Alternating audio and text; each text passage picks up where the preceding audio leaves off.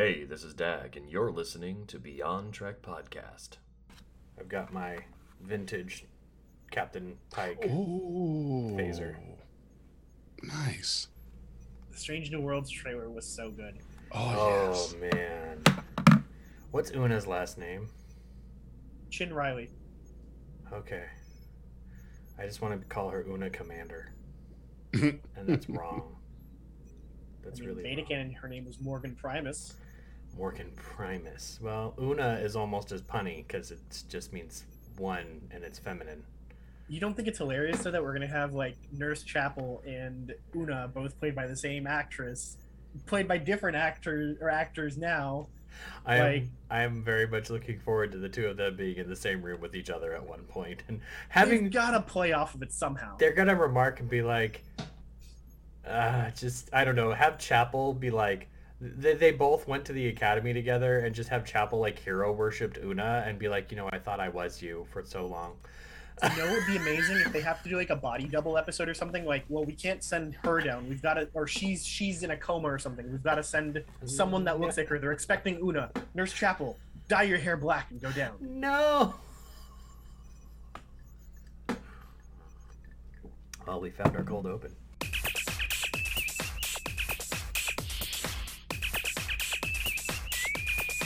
Red alert. Hey, everybody, and welcome back to Beyond Trek Podcast. I'm Dag, one of your hosts, and in the room today I've got Renzo and Big J. Today we're going to hang out and talk about Star Trek Picard Season 2, Episode 5, Fly Me to the Moon. Bonus points in the comments if you know who sang that song originally and if it's appeared on Star Trek before. But before we get into that, a very special announcement. Will Wheaton is going to be in the house joining Beyond Trek Podcast next Tuesday. Mark your calendars, bring some tissues. It's going to be a heavy one. And now, for the show, this is your spoiler alert. Spoiler alert, spoiler alert, spoiler alert. Dude, so much good stuff. You don't So mind if I much sit here good eating my pork rinds while we talk, right? No, Make you some have, loud noise. we're going to I need it. shouldn't do that. Crunchy. Crunchy. Yeah, I need something crunchy. Well, you Oh, can and just by- mute yourself, push to talk. Yeah, maybe eating on camera might not be kosher, but Like Ah, me with hell my with baked it. potato like 8 episodes I ago. mean, pork rinds are certainly not kosher, so that's not even different. What if you could make a brand of kosher pork rinds? yes, what I eat, I would rather be blessed by a rabbi. It's impossible. So for a long time, I had one of my roommates who was Jewish convinced that the cinnamon twists that they have at Taco Bell are made from pork rinds. Wow. But he Ew. loved them. He's obsessed with them. He would eat them all the time, and he wasn't following kosher generally, but he was obsessed with these in particular. And I had him convinced that they were pork rinds until he finally looked it up. Oh my God. That reminds me, I was in college with some friends who were business majors, and they were doing a lot of business studying. And one of them was he was vegan, but he was eating Pop-Tarts, and he didn't know Okay. that the gelatin in Pop-Tarts was made from horses. It is? Yeah. I'm not vegan and I didn't know. No, it's fine. I mean, it's fine if you're, they taste delicious though. I love Pop-Tarts, but Yeah, I think Pop-Tarts are good. I think they've gotten rid of that in the last few years. This was over a decade ago. All right, guys. Let's get back to the point here, right? Oh, what were you talking about? Well, we hadn't started yet, but we were going to talk about Fly Me to the Moon. All right, so episode starts. It's Renee Picard inside of the rocket. She's being called Shango, or I'm not sure if that's the name of the mission, her call sign, or the name of the ship. Could be any of the above. What's the really. word? Shango. Shango from the subtitles. I wonder if it's initials for something. It could be call sign, could be Yeah. the mission, or it could be the ship. I don't know. I would love for that to be a call sign and just hint at a deeper history there, and it doesn't even need to be explained. Yeah, they can leave it. Shango. Either way, she is trying to pilot the ship. She is unable to veer off from a Russian satellite that has broken up. Very, very, very topical because that's happened a couple times in real history recently, or Chinese, right? Mhm. She fails to get around it. It impacts whatever their ship is, and the training simulation ends with a boom, you're dead. and she has a small panic attack kind of moment where she's trying to get out of the like restraints, and they're like stuck, and she has to be told by the controller to like calm down. Like it's just the jitters. You'll be fine, right? It would be scary. Can you imagine being in space, in real space, and have a broken up satellite heading towards you like that? Just being in space would be nerve-wracking enough. I mean, I would hope that astronauts generally are a bit more have more fortitude than either of us, right? Right. Also, I would be surprised if this was Renee Picard's first time in space, if she's piloting A mission to ship on Europa. its first mission to Europa. I Right. would hope she's already done some lower orbit stuff at least. Right. Yeah, Anybody- we would hope. Anybody get Kobayashi Maru vibes? Yes. No-win situation. Absolutely. How are you gonna pilot this through Russian satellite debris? I didn't get that vibe. I figured that she legitimately screwed up. I figured that like there was a way to get through this Oh, okay. kind of thing. I don't think NASA, like real NASA, has a Kobayashi Maru kind of No, training thing. they so, wouldn't have a no-win thing. Like it doesn't I make mean, sense from their perspective. They did have a no-win thing, and they figured out how to fit a square peg in a round hole in 1970. Was it? Yeah, Apollo 13 was like Yeah. their we can fix anything kind of moment. Yeah. Yes. Now imagine if we'd have had a 3D printer and they had the same problem. We just design yeah, so easy. we just design a fix and send it up there and print it out. Speaking of which, the show that they had recently on Netflix, that Lost in Space show, it's pretty good. I liked Yes. it. Their use of 3D printing was phenomenal. Like whenever they needed something, they'd go 3D print it, right? Like if they had some design, they would design it, CAD it, whatever, and then print it out for whatever purpose was there. It was very, very good use of it. You see a little bit of it in The Expanse, but not as well as you do in Lost in Space. Literally Deus Ex Machina. Yeah. Cool. Anything you needed. All right, so next scene is we've got Jean-Luc. He's in an apartment that has like a door that is a wall safe, like from a bank. It's very serious looking. Very whatchamacallit, the callback. Oh yeah. Oh yeah. No, there's no doubt from my mind, even in the last episode, that was already a setup for exactly what we got. Like Yeah. the Watcher setup Yeah. is a Gary 7-esque thing. Totally Gary Right. Seven's And you called office to a weird door place. Yep. Yep. Anyways, he realizes very quickly that she is not Laris. She doesn't recognize the name. She calls herself Talon, which is the capital of, Estonia. I don't know if that's relevant, but who knows? I'm still trying to figure out, is there supposed to be some connection with her looking like Laren, or is it supposed to If be there is, we'll just find forget about out it? later. Yeah, I don't know mean- if there is, but Honestly, this isn't the first time in this. This isn't the last time in this episode somebody's going to mistake a face for someone else. So yeah.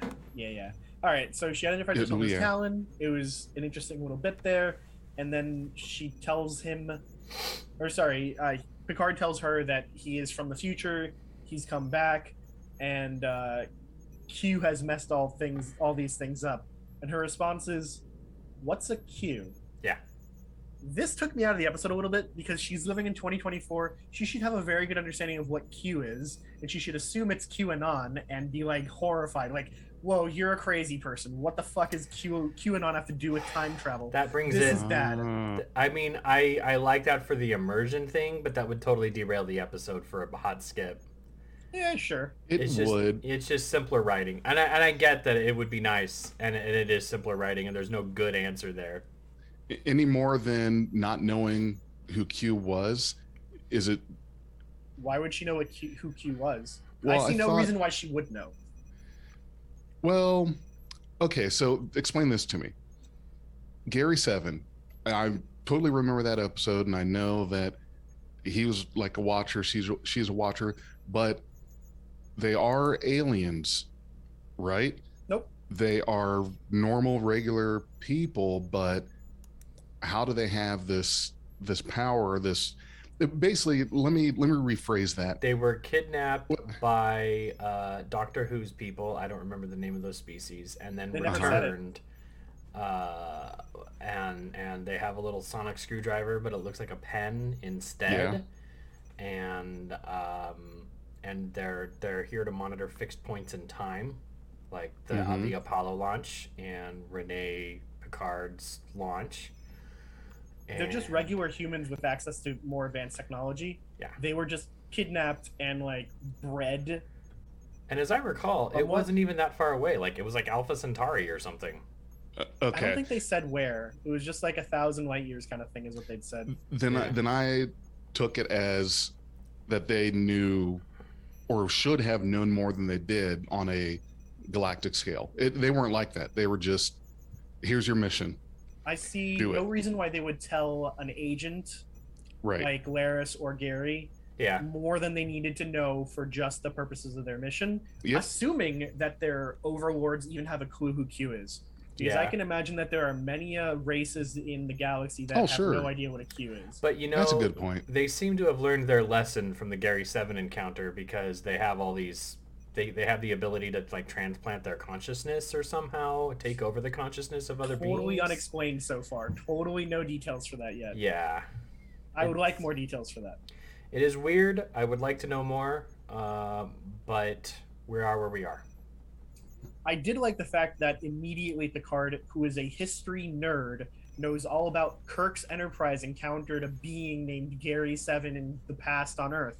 I appreciate that. It makes perfect sense for me that Picard would know that. Well, A diligent Starfleet officer who had the opportunity to actually meet with and work with Kirk.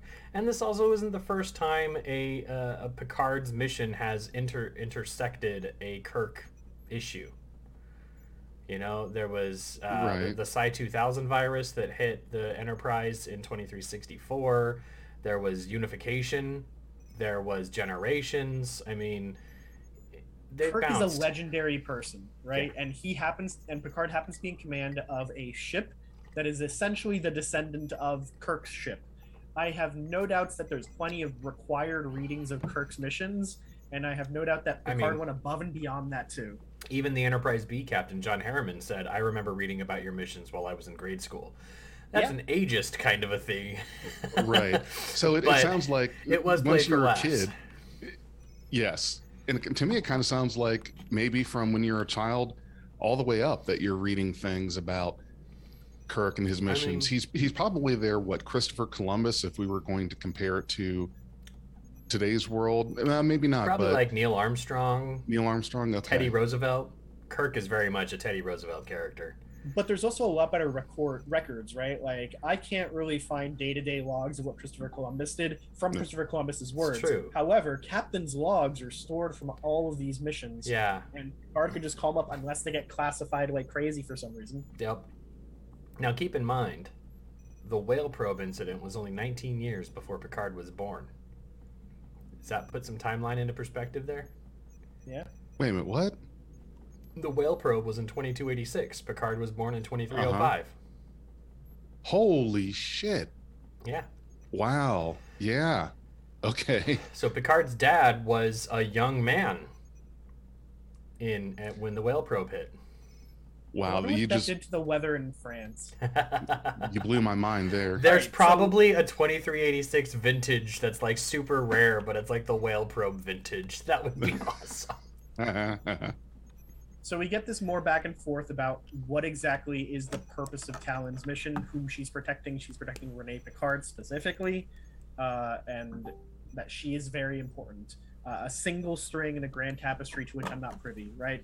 It is very much like the Temporal Commission from Loki, in that they don't really know the big picture of what they're doing, but they have to uphold the timeline in specific segments, right? Which is Right. why I decided to wear the shirt. Variant.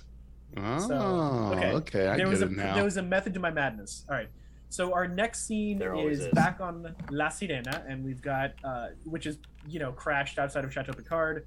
The Borg Queen is musing to herself about being alone but not lonely, and how silence is being loud because she's still a little crazy.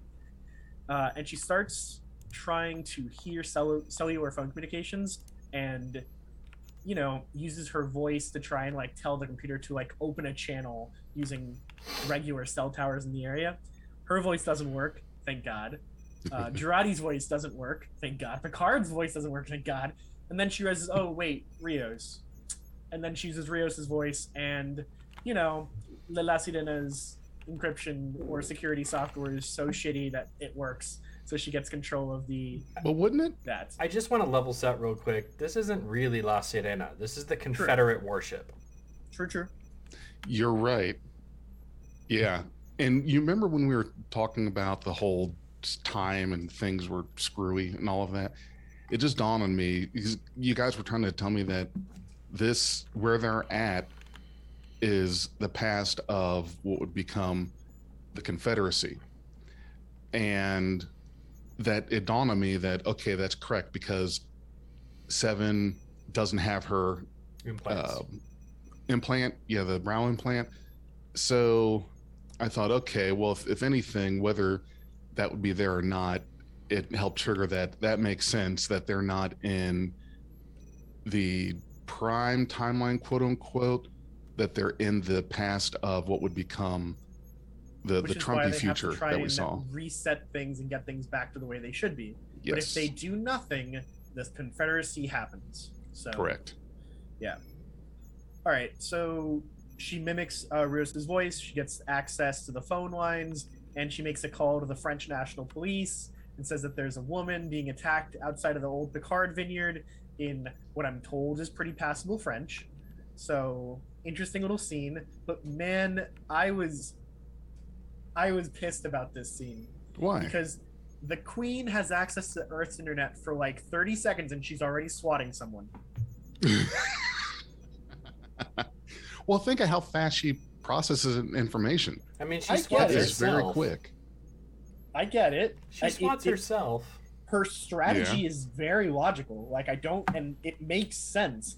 It's just hilarious to me that, a hyper intelligent being from the future gets access to the Earth internet for like a minute, and then the first thing she does is she swats someone, which happens to be herself. I get it. It's just funny. You know what else is messed up? Jurati, the premio cyberneticist here, leaves the Borg Queen alone with comm channels that aren't encoded.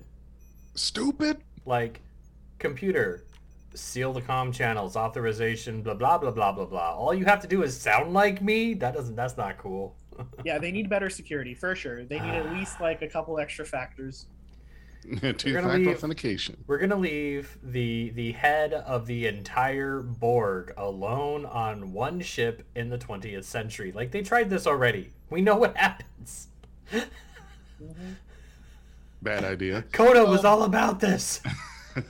All right, so our next scene is Rios on the bus carrying him to the U.S.-Mexico border, where he's going to a sanctuary district, and Raffi picks him up from the road, and we get this delightful little scene of Raffi and Seven bickering about, like, you need to trust me, you just want to run away, blah, blah, blah. It's a good scene. They play it off each other very well. Raffi just wants to beam him out of the bus, fuck the consequences, forget the timeline effects, whatever. Seven's like, we can affect the timeline, but not that much. Let's do this a bit more cautiously.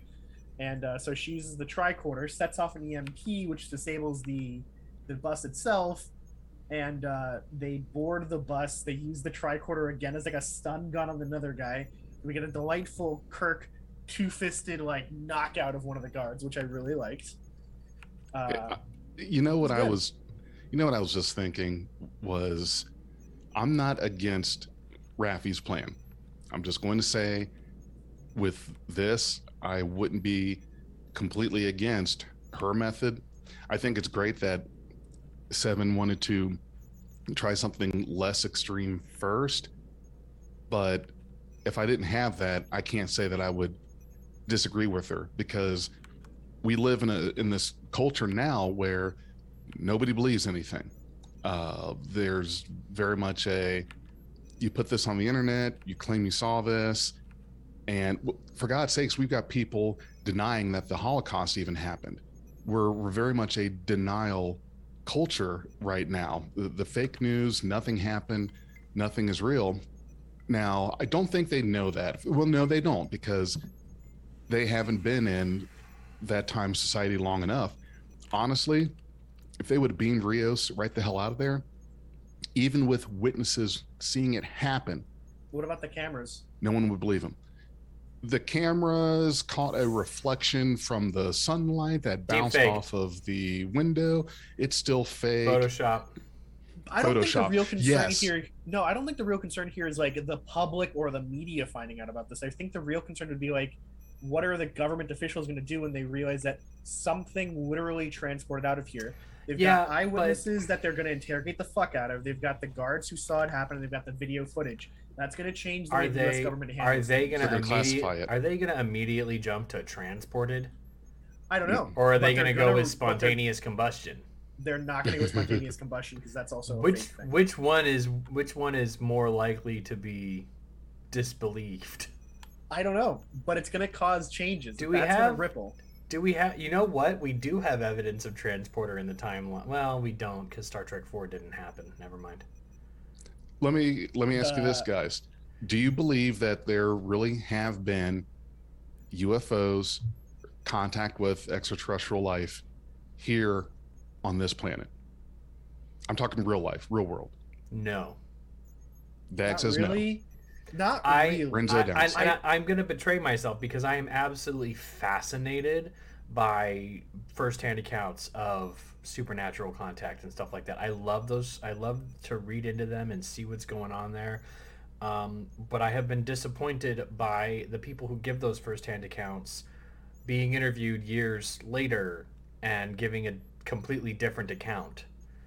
And Right. I'm thinking if that ever happened to me and I was able to remember those details, they would be burned into my brain in one story for all time.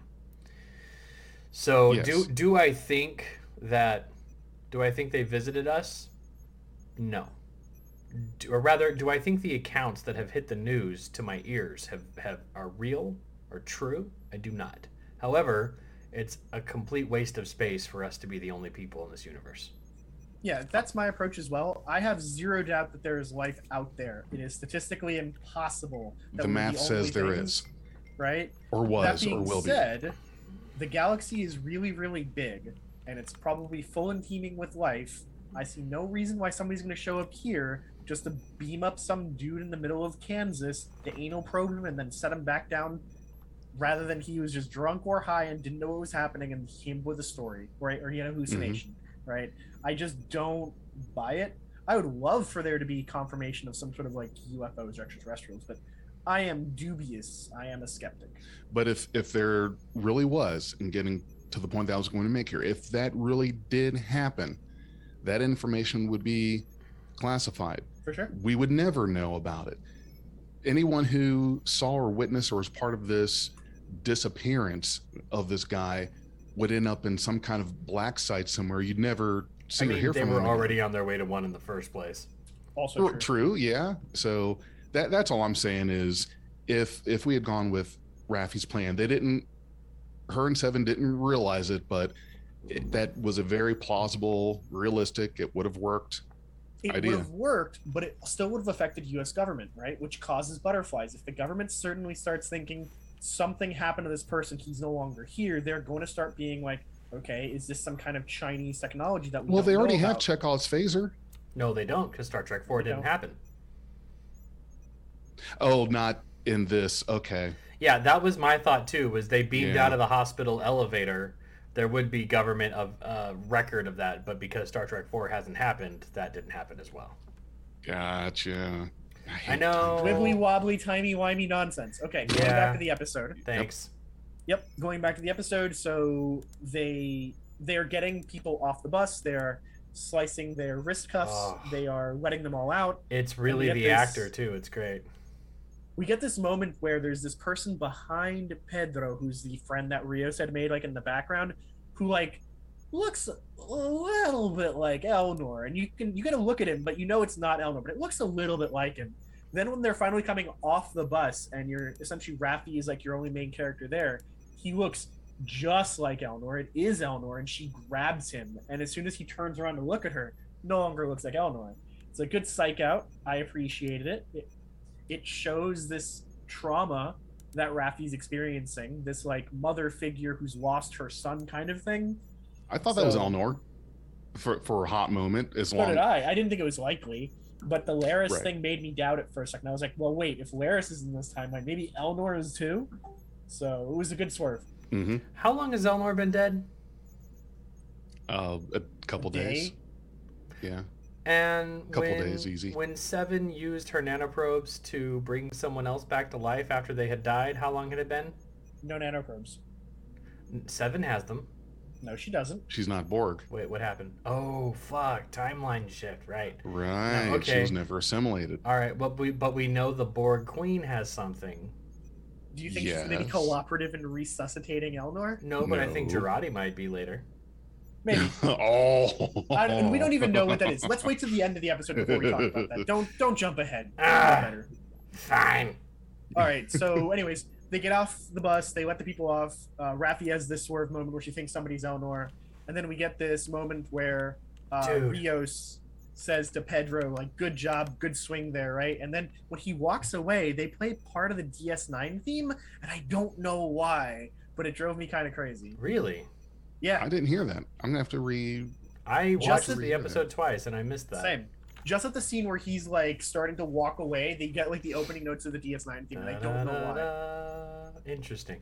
Now I'm Okay. over here thinking, like, what if one of the guys on this bus ends up killing Adam Soong later?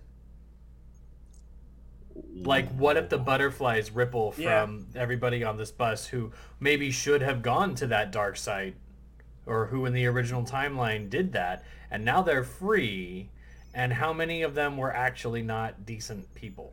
I don't think So- the timeline is 'Cause that sensitive. We don't know. Well, We I mean, don't if they kill Adam Soong, it absolutely will be. Yes. 'Cause Adam Maybe Adam Soong yes. is Soong a is yes. hero. supposed to die. Maybe But- Adam Soong is supposed to die. Okay, well then we have our, Edith Keeler must die moment. Like, do we Right. know what's supposed Like to I happen said last to this episode, man? right? I'm not sure that the Renee Picard thing is the real main event here. I think that may just be a red herring to distract Picard in this timeline, and the real thing is what he's doing with Soong. I'm not sure, Yeah.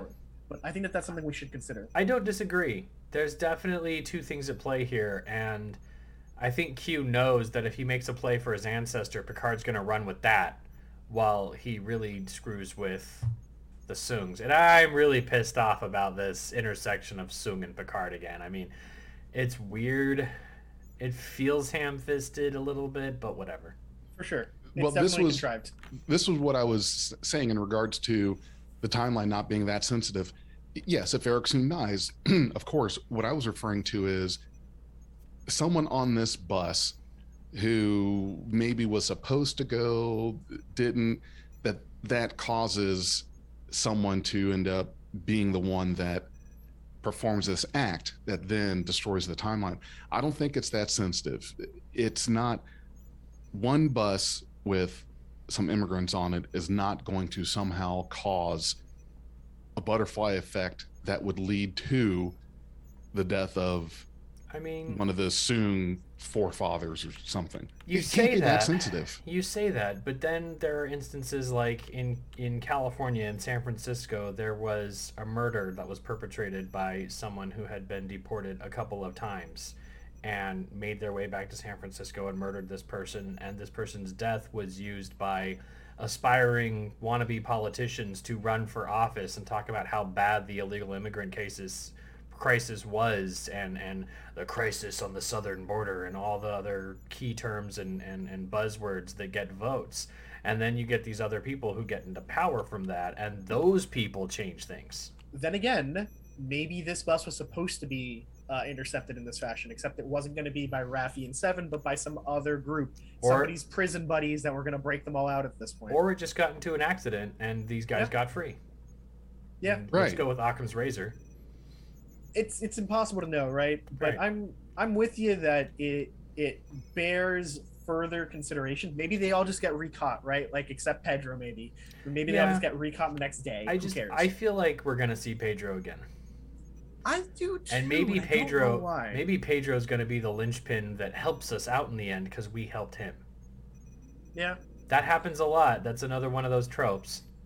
And that's my takeaway from the discussion that we're just having now is I think it's a slippery slope to assume that the timeline is so fragile that something like a bus, whether it gets to a point or not, could be enough to end up leading to the causes of Big J. complete destruction of the Go timeline watch because Everything Everywhere All at Once. Oh, is that out yet? Yes, Oh What my is god, it? it is? I saw it yesterday. Oh, I want to see that movie so bad. So it's a new sci-fi movie that has Empress Michelle Giorgio. Michelle Yeoh is like the lead in it. It's Uh-huh. timeline changing, reality shifting Oh man. movie, and it's really good. It's really, really good. Cal and I want to see that movie so bad. It's the inspiration for the Universe.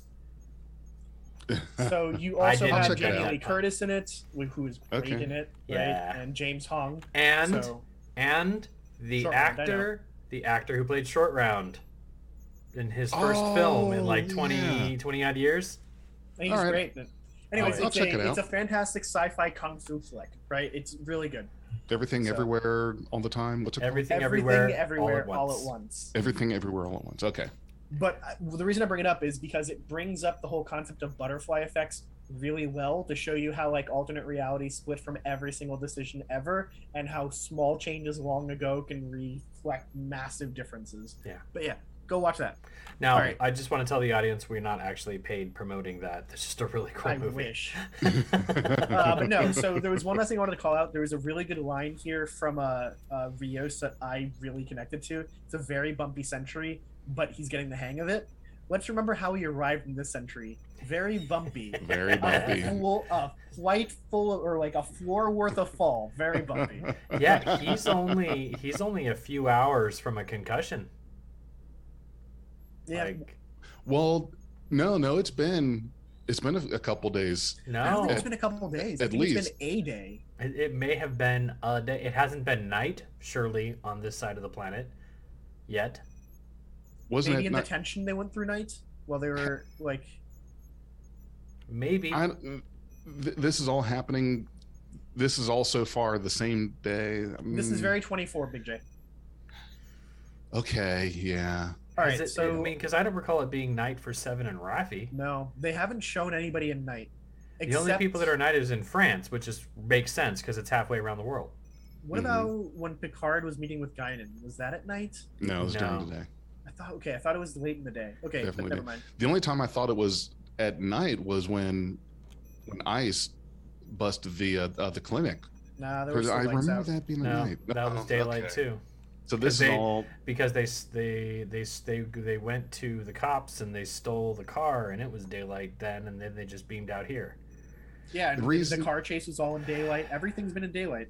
So far. But the taking of someone from ICE to then ending up on a bus on the way to Mexico, to me that doesn't happen in a day. That doesn't happen that Timey-wimey. same day. It's Yeah. LA. It's not that far from Mexico, honestly. All right, A lot let of us liberties here being taken, but Let's go to the yeah, next scene. let us move Okay. forward. Otherwise, we'll be here for 4 hours. yeah. In Talon's apartment, Picard asks about her job, getting more details about it, right? She explains that she was chosen to be a supervisor. She doesn't know all the details of why she's here. She just knows what she needs to do.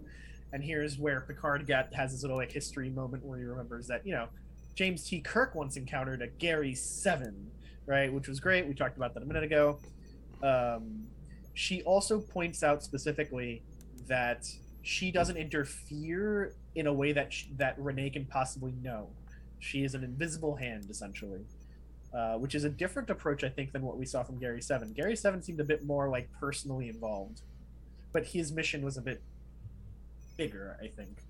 So I want to go through the trinkets in her apartment to see if any of them were in Gary Seven's, because there's like an old 60s ashtray, and then there's ancient cameras and stuff like that. Like, did you see the claim that the weapon she was using was Soren's weapon?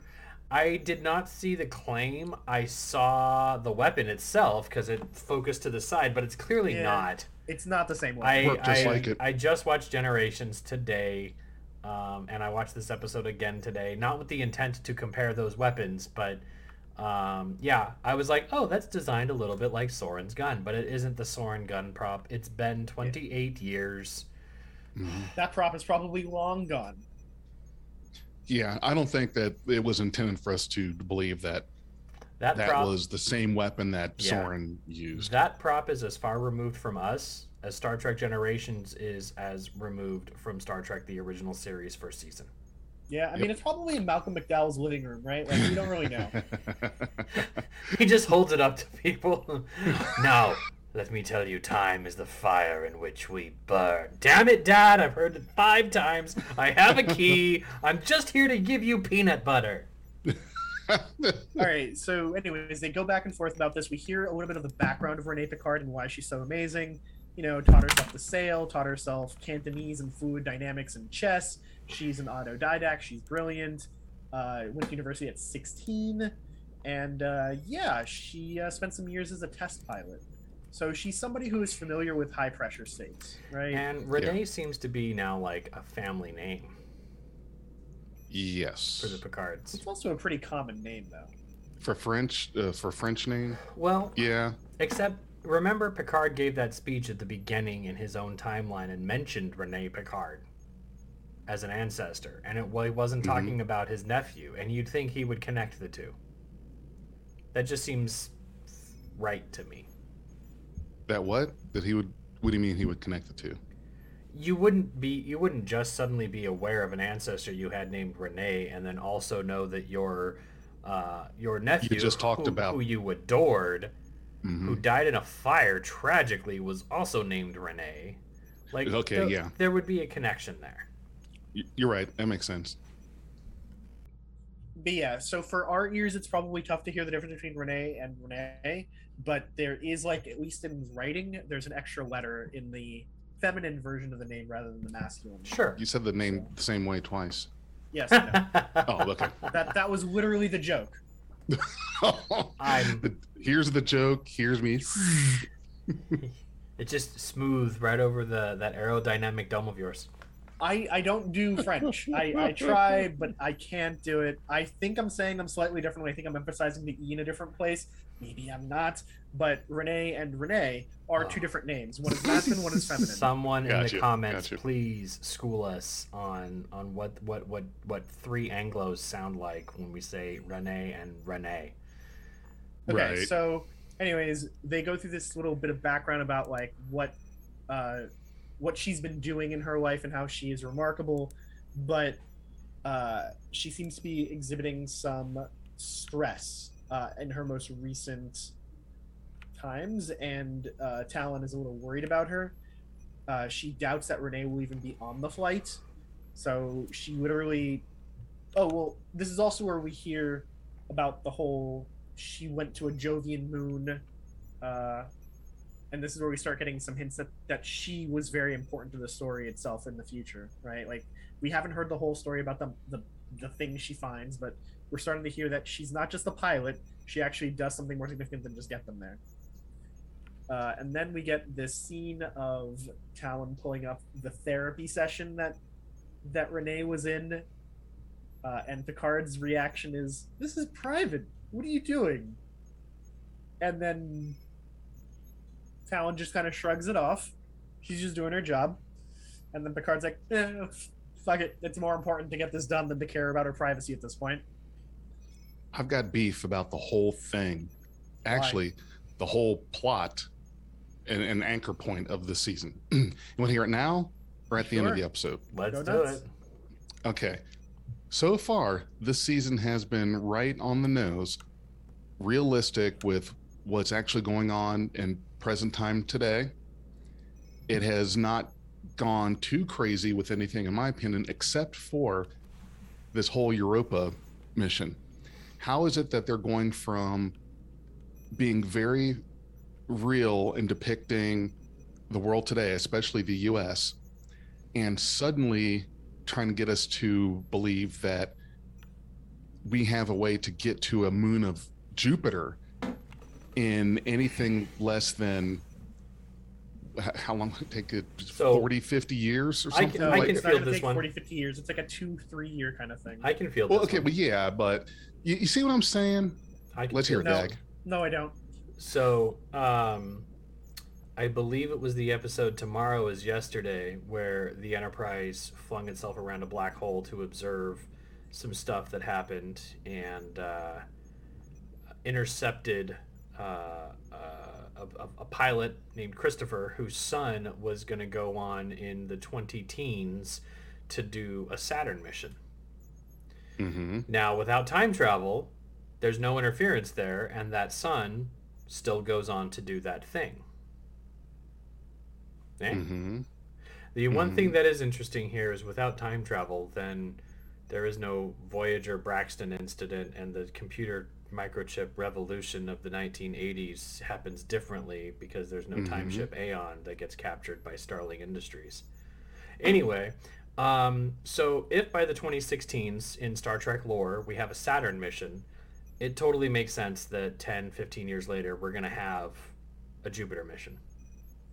So Saturn's further out than Jupiter, right? But if they're just doing like an orbital I mean, fly around of Saturn and come back, then that's that what I'm works saying. just fine. That's what I'm saying. No. If we can get to Saturn in the teens, we can absolutely get to Jupiter. Yeah, that's fair. More so to the point, though, Big J, Star Trek's version of 2024 is not our version of 2024. There are some technological differences for sure. We see them in this episode. We've seen them before. But In the very episode that Gary 7 is brought in, they talk about having nuclear missiles on satellites. That has never happened in our reality right. for many reasons, legal and technological. But they managed it in the 1960s In or the Star 70s. Trek universe without Star our Trek interference. Without interference. That's before anybody got involved, right? Mhm. So the Star Trek timeline is already different, It and in also some ways means- more advanced than ours. Gary 7's mission was completely unencumbered. That's cool. Yeah. I guess the part that I hear what you guys are saying. I totally get that. The part I'm just having trouble with is all of these things were shown very much on the nose, but however, it takes 3 professionals sitting here in seats recording a podcast to justify or explain how, out of all this realism, that we accept this person is going to be in a single person craft to travel to We don't know Europa. that. We don't know that.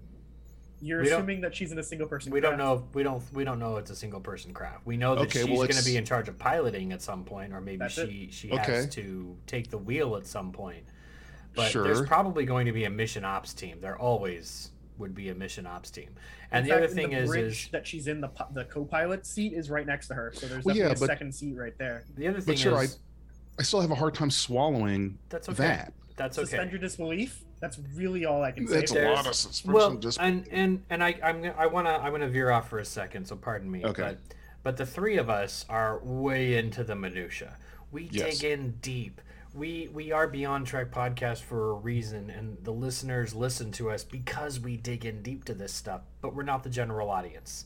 We're like the fringe 0.01% who can name all the episodes, know all the tech, can talk to you about anything everywhere all at once. Right. And that's us, and that's our niche. But the general public who's watching Picard right now, you've got your my in-laws watch it. They're in their 60s and 70s now, and they're watching it for fun. They're not going into the minutia like we do. You've got young people for whom this may be their first or second or third Star Trek, so they don't know all the minutia like we do. We've got like 30 odd years of history that we have watched over and over and over and over. The historical documents, as some might say from another Yeah. franchise. But so we dig in and we go, where are all the details that make everything make sense? Our suspension of disbelief is harder because we have this buildup of knowledge. For the kids who are watching this, for the people who are watching it casually, for the general audience for whom this is pretty much targeted, because without the general audience, you don't really have a show. They're not Correct. digging into it like we are, and they're just going with the flow. Okay, so, right. All right. So they don't have the burden of the minutia to Right, try to reconcile right. I that don't really part feel of like it. there's anything to reconcile for this one, right? Like, it's not our timeline. It's a small difference. Instead of trying to go to Mars or trying to go to Europa, which is the next thing out there, right? Like, it's But we not all also- that different. And it's not that far away, Big J, just to be clear, right? Like, a mission to Mars takes about 9 months going and about 11 months coming back, usually, based on your typical orbital Mhm. windows, right?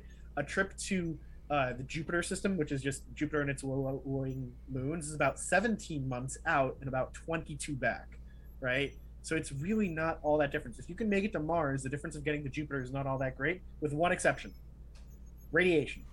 Everything being in low orbit around Jupiter, like those moons, is going to get bombarded by a lot of radiation, way higher than you would around Mars. So that's the only thing to worry about as far as difference goes. We're talking about like the Van Allen radiation belts that are around Earth, but they're a lot more intense around Jupiter. Correct. Exactly that. It's exactly that's why Io, which is the volcanic moon in orbit of Jupiter, right? It's so volcanic because it's constantly flexing in and out from gravity, and because it's being bombarded by radiation from Jupiter. Cool. Okay. So Yeah. that's the only thing that would be different. If you can make it to Mars, you can make it there. There's not much else to worry about. Is the radiation just reflected light? That's what light is. I mean, Light yes. is a form of radiation. I know light is a radiation, but I mean, like, there's not like a nuclear geyser on Jupiter that's just sending out. I think Not Renzo really. knows No. more than we know, though. Renzo's a watcher. He was knows sent- something Renzo's a watcher. He was sent by the preservers. to keep us doing this podcast, or to neither try to confirm get nor us to deny. stop. One of us is a fixed point in time. Here All we right, go. Going back to the damn Well, episode before we get more. I understand all of that. The last thing I'll say is I understand all of that. I just have a problem with the presentation that this is all depicted very realistic, but suddenly we want you to accept this piece that really doesn't match the realism that we've been doing so far this whole season. That's it. That's the last thing And you're I'll say. probably this not way. alone. If they had chosen to do Mars, right, it would have been much harder to justify finding sentient life on Mars, which is what supposedly she thinks she finds, right? Finding sentient life on Io or Europa is much more likely because either A, Europa has a water layer that's massive. There's more water on Europa than there is on Earth, and it's warm enough to remain liquid. Or on Io, it is so volcanically and energetically active that there is probably actually life developing there right now, right? It's like Earth's primordial soup, except there. So it's just far more likely to find something there rather than on Mars, because Mars is a dead ass world. Yep. So That's They the just way we think that- left it when we moved here. I actually I think was it's thinking also the a same reference- thing. Oh my I god. think it's also a reference to 2010 Space Odyssey, or 2001 and 2010. Okay. Right. Because remember, they're not supposed to go to Europa. All these worlds are yours to explore, but don't go to Europa. Yeah. So, Well, and we Anyways. also have a real Europa mission on the book for 2024, so yeah, but it's just a probe. I'll probe. No, I'm not going to complete that sentence. No, we're not talking about the Borg yet. Okay. Going back to the scene, Renee is talking to this therapist, and after like hearing a couple sentences, Picard is like, "Wait a second, that's fucking Q. Show me Q. Turn it around. Like zoom and enhance, right?" And Wares does, and we see the perspective of Q talking to her, and he is like livid. I don't think Picard has ever gone from like annoyed to furious that fast before. It was great. That was pretty quick. Yeah, but it's part of that makes me agree with you that it's a ruse, that Q is intentionally riling up Picard to do this while he's playing Soong under the table. It's just too obvious, right? Like I get that Q has somehow lost his powers, and I find that fascinating. But there are other ways if he wants to throw this mission off that he could have done so. I don't know.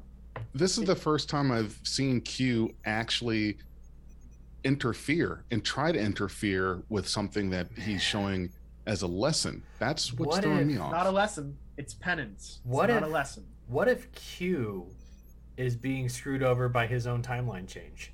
That's not a bad idea. I was thinking though that this is somehow Q going rogue, right? Like the continuum is like, you know what? Picard fucked it up. He killed that Jurati queen, and that's the end of this. That's the end of that. And Q's like, no. We gotta fix this. And the continuum's like, no, you can't do that. This is the natural course of events. Except And so Q is the one fucking with except things. there wouldn't be a Jurati Queen if Q hadn't fucked it up in the first place. That's how time travel makes things I complicated. right, and I get that, but my thinking is and I don't know, just kind of hear me out.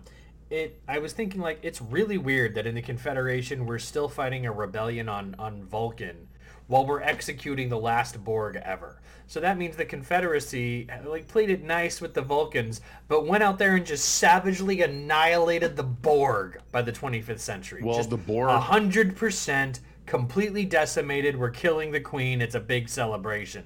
But the Vulcans, we're gonna deal with some rebellions on Vulcan. It's fine. It's fine. But what if? Forget about it. The Borg were a much bigger threat. Not a than the problem. Vulcans. No disagreement there. But what if? And I don't know how this is possible. Just roll with me on this. But what if the Confederacy figured out a way to cut the Q off from their powers? And the Q we have now is being affected by his own shit. I know it sounds freaking weird, but it's also... Not on board with that one. Not on board. I still think it's more likely that this is somehow a result of Q going a little too aggressive on what he's done, and either the Continuum is punishing him, or he has somehow fucked himself over with some change. Some change that happened as a result of this leaves him... Remember, this isn't the first time Q was mortal. Q was made mortal once before as a punishment. I know. Right? That's how I'm thinking of this might be related, but I don't know. But you know what? Corbin Burnson hasn't shown up, so... All right, so next scene, we've got Dr. Adam Sung talking to a council of doctors with this presentation that he's trying to convince them to approve of to save his daughter, essentially, and unlocking their own perfection. These other doctors are just not having it. Did you recognize the main doctor? Yes. Yep, Leah Thompson. Mom, is that you? We're good old Back to the Future 1, 2, and 3, talking about things to catch. Oh, okay, go ahead. So just don't end this scene till I get. No, it's fine. Mm-hmm. So Sung explains that he's trying to do this research because he wants to save his daughter, because a single speck of dust would ruin her respiratory system. Ultraviolet sunlight would turn her blood into poison, etc., etc. And then the doctor goes, we can't violate the Shenzhen Convention, which is not a real thing that I know of, and I've looked. I tried to find it. It's probably what ended the eugenics wars, but we don't know. Hopefully we find out more about it. And they ban him from pursuing any further research on genetics blunt, flat out. Yeah, because the eugenics war still happened. Dude, that's got me thinking about like ICE and Homeland Security in the era of a eugenics war.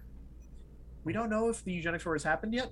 So originally they said it was like in the mid 90s, like 1996 is when Khan lifts off and leaves you behind or whatever. However, they've made this very repeated thing of like records from that time are spotty. Maybe it was 2036 instead of 1996, whatever. They're not that bad. They don't know anything else about Renee Picard other than the fact that she found a microbe. She's literally the person who discovered alien life, and that's all they know about her? Come on. I see what you're saying there. Yeah, Either way, point is, that. Lots of EMPs go off in World War III. A lot of records get lost. Got it. That makes sense to me.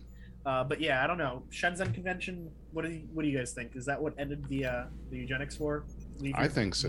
Leave your thoughts in the comments, please. Because that's kind of what he's talking about. What Aaron Sung is talking about. I think it kind of relates to that, and they're not taking the chances. But did you also know one of the guys there was a Roshenko? Yeah, I saw that. Roshenko. Yeah, is the last name. Yeah, ancestor of the family that adopted Worf and raised Alexander, because Worf is a bad father. Such a small world. Very small world. Yeah. All right. So next scene is a pissed off Dr. Sung returning to his lab and being greeted by his daughter Kore, who looks kind of familiar. I feel like we might have seen this actress in one or two places before. I think so. But Issa Briones is great.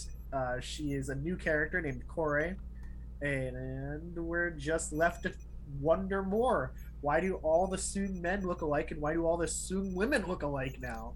Yeah, more suspension of disbelief. Very strong genes. No, I don't think it's suspension of disbelief. I think it's that they're just genetically engineered. What? I think she's a test tube kid, and so does Dag. We talked about I Really? totally agree that she's a test tube kid, because when she asks about her mom, when she's later on, when she asks, she's like, "Was my mom a good swimmer?" And he's like, yes. Like a duck. Yeah, no, he definitely, and that's where I think the eugenics wars are going to come into play, is that he may have been a scientist around the time they ended and stole a bunch of the research, just like his grandson or great-grandson is fated to do in 100 years or so. Eric Sung. Yep. Yeah. Yeah. All right. So I'm with you there. I also think that the fact that they all look alike is also some sign of that genetic engineering of their own. Like if you make all your own genes not recessive but dominant, right? You're gonna pass along traits like your. I don't think we're appearance a lot supposed to more. read Yeah. that far into Brent Spiner playing every iteration of a Soong so you want to person. read into the fact that Mr. Minutia over but you here don't doesn't wanna want to read read into into the facts. Brought this upon yourself, Okay, Jay. I brought it on myself. I All right, fucked but myself No, I on just this one. I You're just want to right. say that Leonard Nimoy was against minutia driving storytelling. So Yeah, you got me. That was a good one. So we Yeah. get this cool bit here where he's testing different recipes for a cure for her genetic abnormality.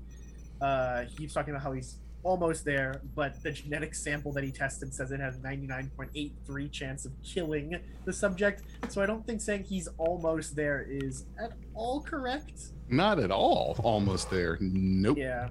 So Corey falls asleep on the couch, and Soong is like upset. He's like annoyed, and then his computer screen flashes "I can help," and like a whole bunch of documents flash, and then it says "check your 3D printer," and he goes over to a laser sintering machine because it's like metal resin or metal goop, and it pulls out a metal card, and it is a stylized Q. And I suspect Big Dag wants to do something here. Do you want to play the audio for what happens when you call? Is that what you're doing? I don't have the audio for it, but Okay. if you're in the audience, rewatch the episode and you've seen it, and we'll put the phone number in the comments. Do you have the phone number? I could plug in my phone and I'm play actually it. We'd be able to hear it. I'm actually gonna put it right here on the screen with the caption for the video from Cygnus X1. Thanks, John. Oh, so you're going to do it in post? So Yeah. no, it's right here. Okay. It's right here. It's on right now. And Well, it's 323-634-5667. Yep. If you haven't called it, call it. Give it a Worth call. every second. give it a call. Definitely. That's 323-634-5667. Do it before you continue them. I will say, I would not have guessed that was a phone number unless you had told me so, Dag. Because the number? I saw. 323-634-5667. Go on, Renzo. Yeah, no, I just thought it was like an ID code or something, maybe like a social or some shit, but I did not guess it was a cell phone number. Or a phone number, rather. Yeah, no. Living in California, 323 is the LA area code. So I was like, I paused the episode and listened to it right away. Also, that cue is present in the opening credits. Yeah, I saw that. I went back and watched it like on my second viewing. Yeah. I didn't realize that was a cue the first time, which Nah. is neat. It definitely feels like a Tumblr. It looks like something that organizes itself into something else. So as a 3D printer, there was a little bit of weirdness about this scene, and I mentioned it to Dag as well. 3D printing is not very fast, generally speaking. It takes a bit of time, and that was a resin printer because of the support structure and how it's hanging upside down, but it was a metal resin Mm-hmm. 3D printer. Those are not something that you can just get at like a household level yet. Even by 2024, I'm still not expecting it unless something really different happens. Those are like $180,000 machines. True, but remember Yeah. that And Adam they don't Soong print in is liquid. They print in powder. So even that's a little off. Adam Soong is at this point, just recently disgraced scientist of Sure. great renown. I love that they did it this way. I have no complaints about using it this way. I'm just saying the 3D printers out there will know with me. Like, if only you could print out something that size, that fast, that perfect from like 4 seconds, because that doesn't happen. So the guy Did who you- says that we can go to Jupiter doesn't think we can 3D print metal in 4 seconds. Oh, shut up. It takes that long to even warm it up, man. No, Leave me I offered a alone. counterpoint here. What if, I mean, we already get a sense in the future that Q knows how to time things precisely. So what if he just started printing this job before he needed to? Yeah, I don't know. It's a good thing it wasn't out of toner. But no, hey, so I thought Toner. that whole thing wasn't wasn't that a bit extra? Like, why not I just put the loved damn it. number on the screen? Because it's Q flexing. It is literally Q flexing. Yeah. Hacked his Yeah. network from external, showed him tantalizing bits of info that'll tease him. because at some point Adam's gonna drop this card and it's gonna get picked up by Raffi or the Borg Queen or somebody, and they're gonna call it, and he's gonna be like, I was wondering when you would hit me up, Captain, El Mon Capitan or whatever. That's why we need this prop. I mean, we had Chekhov's gun. That's fair. That's fair. It's fair. Look at the background. All right, so cutting to our next bit, we're back at the Chateau Picard, and we've got this like French gendarmerie who's like his last name is Leclerc. Hey, thanks for calling him out appropriately. If I happen to know the name, I'll definitely try and say it. Yeah. He explores the house, flashlight in hand, you know, calling out every now and then, but not hearing anything back. He's about to light a cigarette, and then he hears a shimmering across the field, and it's the La Sirena's cloaking device, like being imperfect because the ship is damaged to hell. So out he goes, runs inside, and he starts hearing like the calls of some poor damsel in distress with his gun drawn. He's like, this can't be real, looking around at this like spaceship that he's suddenly inside of. And he finally approaches the Borg's queen, who's been saying things like, I can't see you, but just follow the sound of my voice. Which is also a Star Trek reference, but... the sound of her voice.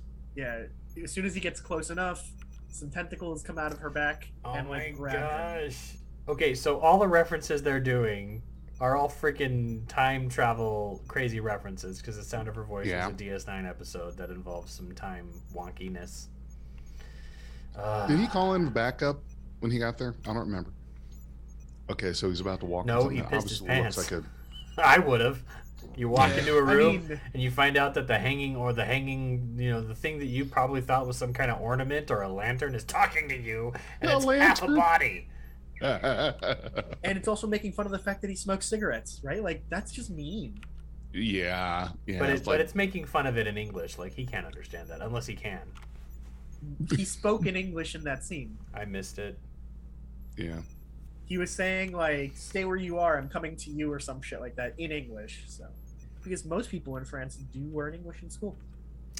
I am but a lowly American. Yeah.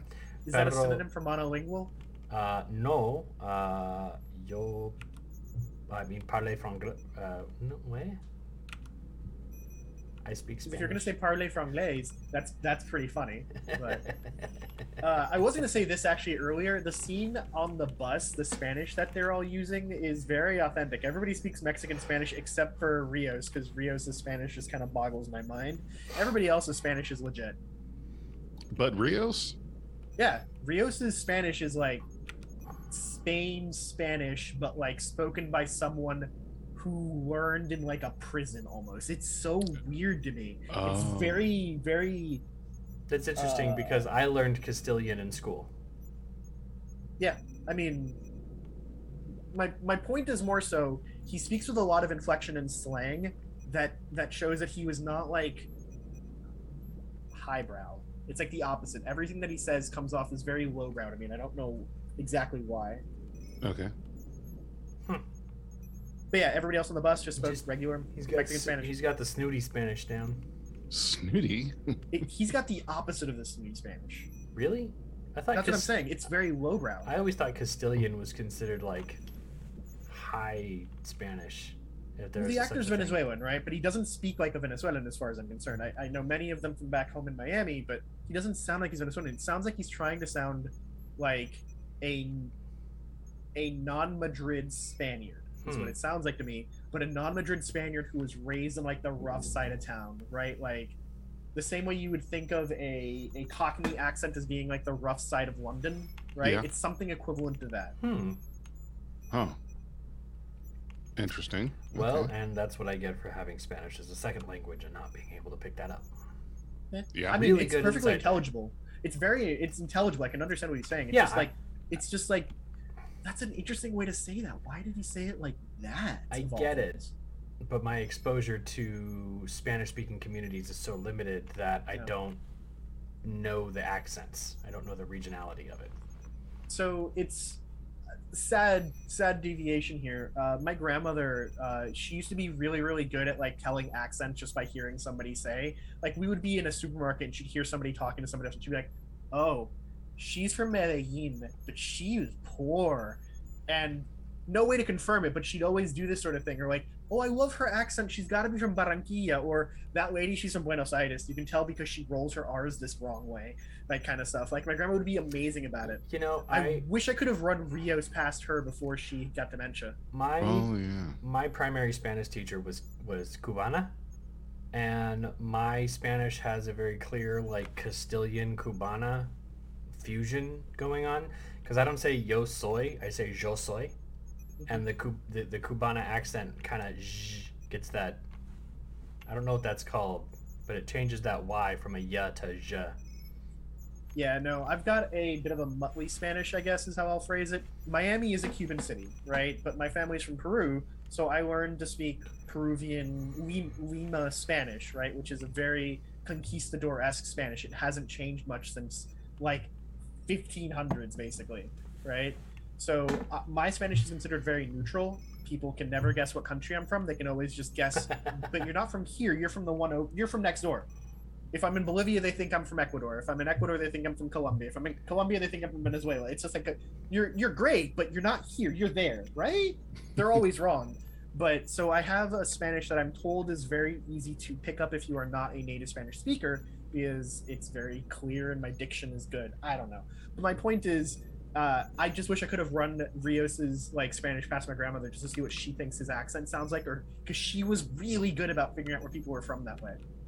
And if any of you are wondering why I have nothing to say during this conversation, it's because I took German in school. Sprachen Sie Deutsch? Yep.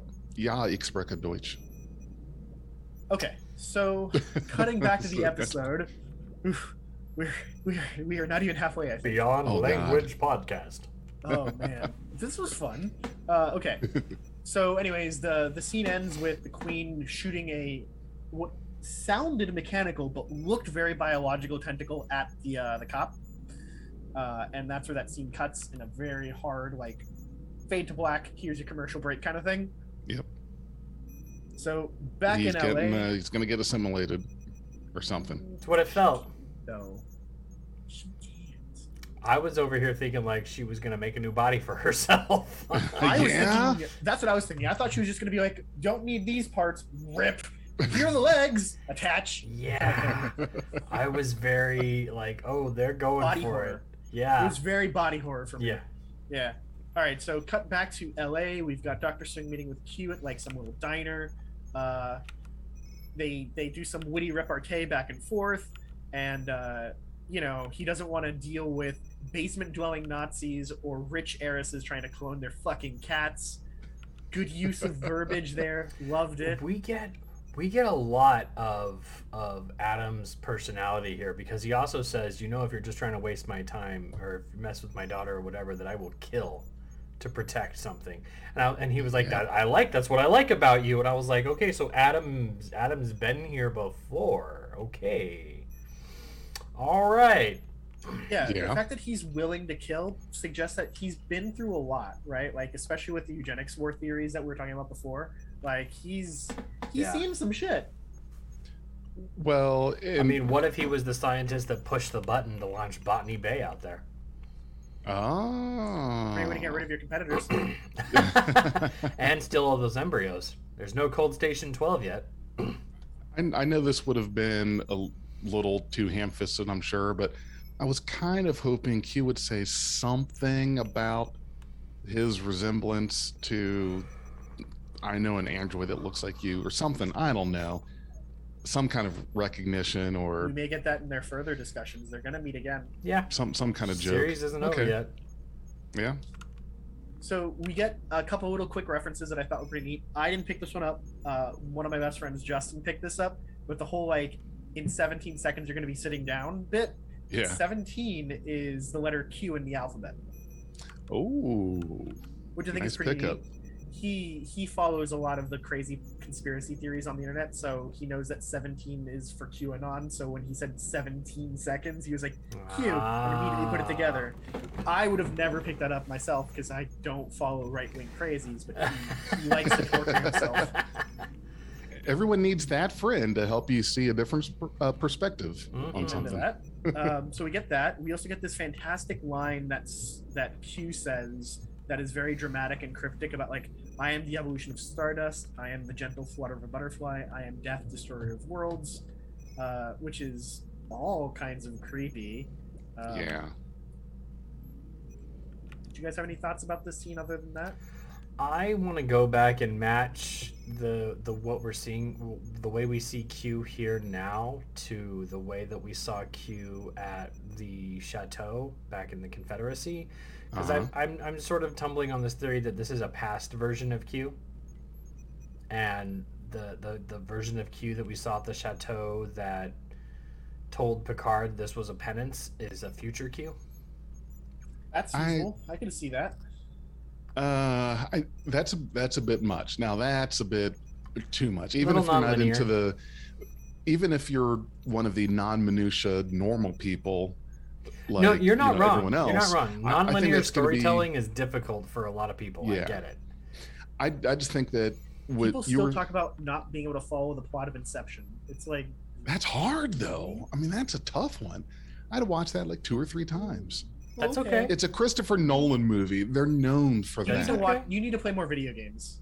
I feel like video games make Inception storyline more understandable. I play a lot of games, probably not or the right just games. Just watch Back to the Future like 1,000 times and have one shelf on your DVD rack devoted to time travel movies. So you just, the non-linearness is just like, oh yeah, that's how it worked. Okay, got it. I have a time travel movie recommendation for you, Dag. Uh-oh. The Final Countdown. I've seen it. Okay, good. It's where they launch. They throw a nuclear aircraft carrier back into World War II. Yeah, I have one for you, and it's Spanish. Los cronocrímenes. Time crimes. Criminals. Oh, okay. Time crimes. It is, in my opinion, it is the best example of looping time travel that I have ever seen. Warning for nudity. But okay, well, I mean, we're all adults here. But and the audience. I want to warn the audience if anybody is taking this, don't general, show your children. If you are under the age, don't ask your parents. Don't tell them some guy on the internet told you to watch this movie because it's the best time travel movie ever. But it is. And we also ticked the box on YouTube saying this show isn't for kids. So if you are one, we did our diligence. We have no liability. I think that this is the Q that we've always known, and it's not so much penance, but he seems to really have beef. Something's pissed him off. Something has negatively impacted him, and I think that. No. Go ahead. Well, okay, so because he's trying to, as a therapist, talk Renee Picard out of doing the thing, because we've not seen Q interfere like this before in one of his, whether it's a lesson or penance or whatever, he's not interfered like this, which tells me that yes, he wants penance for Jean-Luc Picard. Somehow, somewhere, something, some way, he's done something that impacted Q in some negative way, and he's real pissy. But like, we're gonna have to see the whole season. There's a couple pieces that don't quite make sense, but I can tell he's got a special kind of angry at Jean-Luc Picard, especially after he pimp slapped him a couple episodes ago. I don't think he's all that mad. I think he's more disappointed. I think that's the perspective of him on this. I mean, first, Q's pissed off that he wasn't written in to stop Picard from dying the first time. So he's mad at the writers of the 20th century. He's trying to get back at us. He's breaking the fourth wall on that. Yeah, totally. But, secondly, I want to point out a thing that I see in fandom altogether is people tend to be upset if the plot threads aren't resolved by the end of the episode, and they're totally just not getting the fact that streaming like this, the stories are not cut and dry like yeah, they things Yeah. aren't episodic anymore. and you have to, you can be mad, you can totally be mad, totally valid, but give the show the leeway to answer the question by the end of the story, which isn't necessarily the end of the episode or the end of the series or the end of the season. Yeah. But give the show the leeway to be like, you know what, I have this lingering question out there. I think it should be resolved this way. Let's see what happens. And let's not be mad that the question that we just had isn't answered within 15 minutes of the question popping up. Because not everybody has the same question either. A lot of You're us are right. just going through the show. Yeah, you're All right. right. So what I was just saying before, though, just to wrap this up before we go back to the episode, is I think that Q was made to look bad by Picard blowing up the Jurati Queen.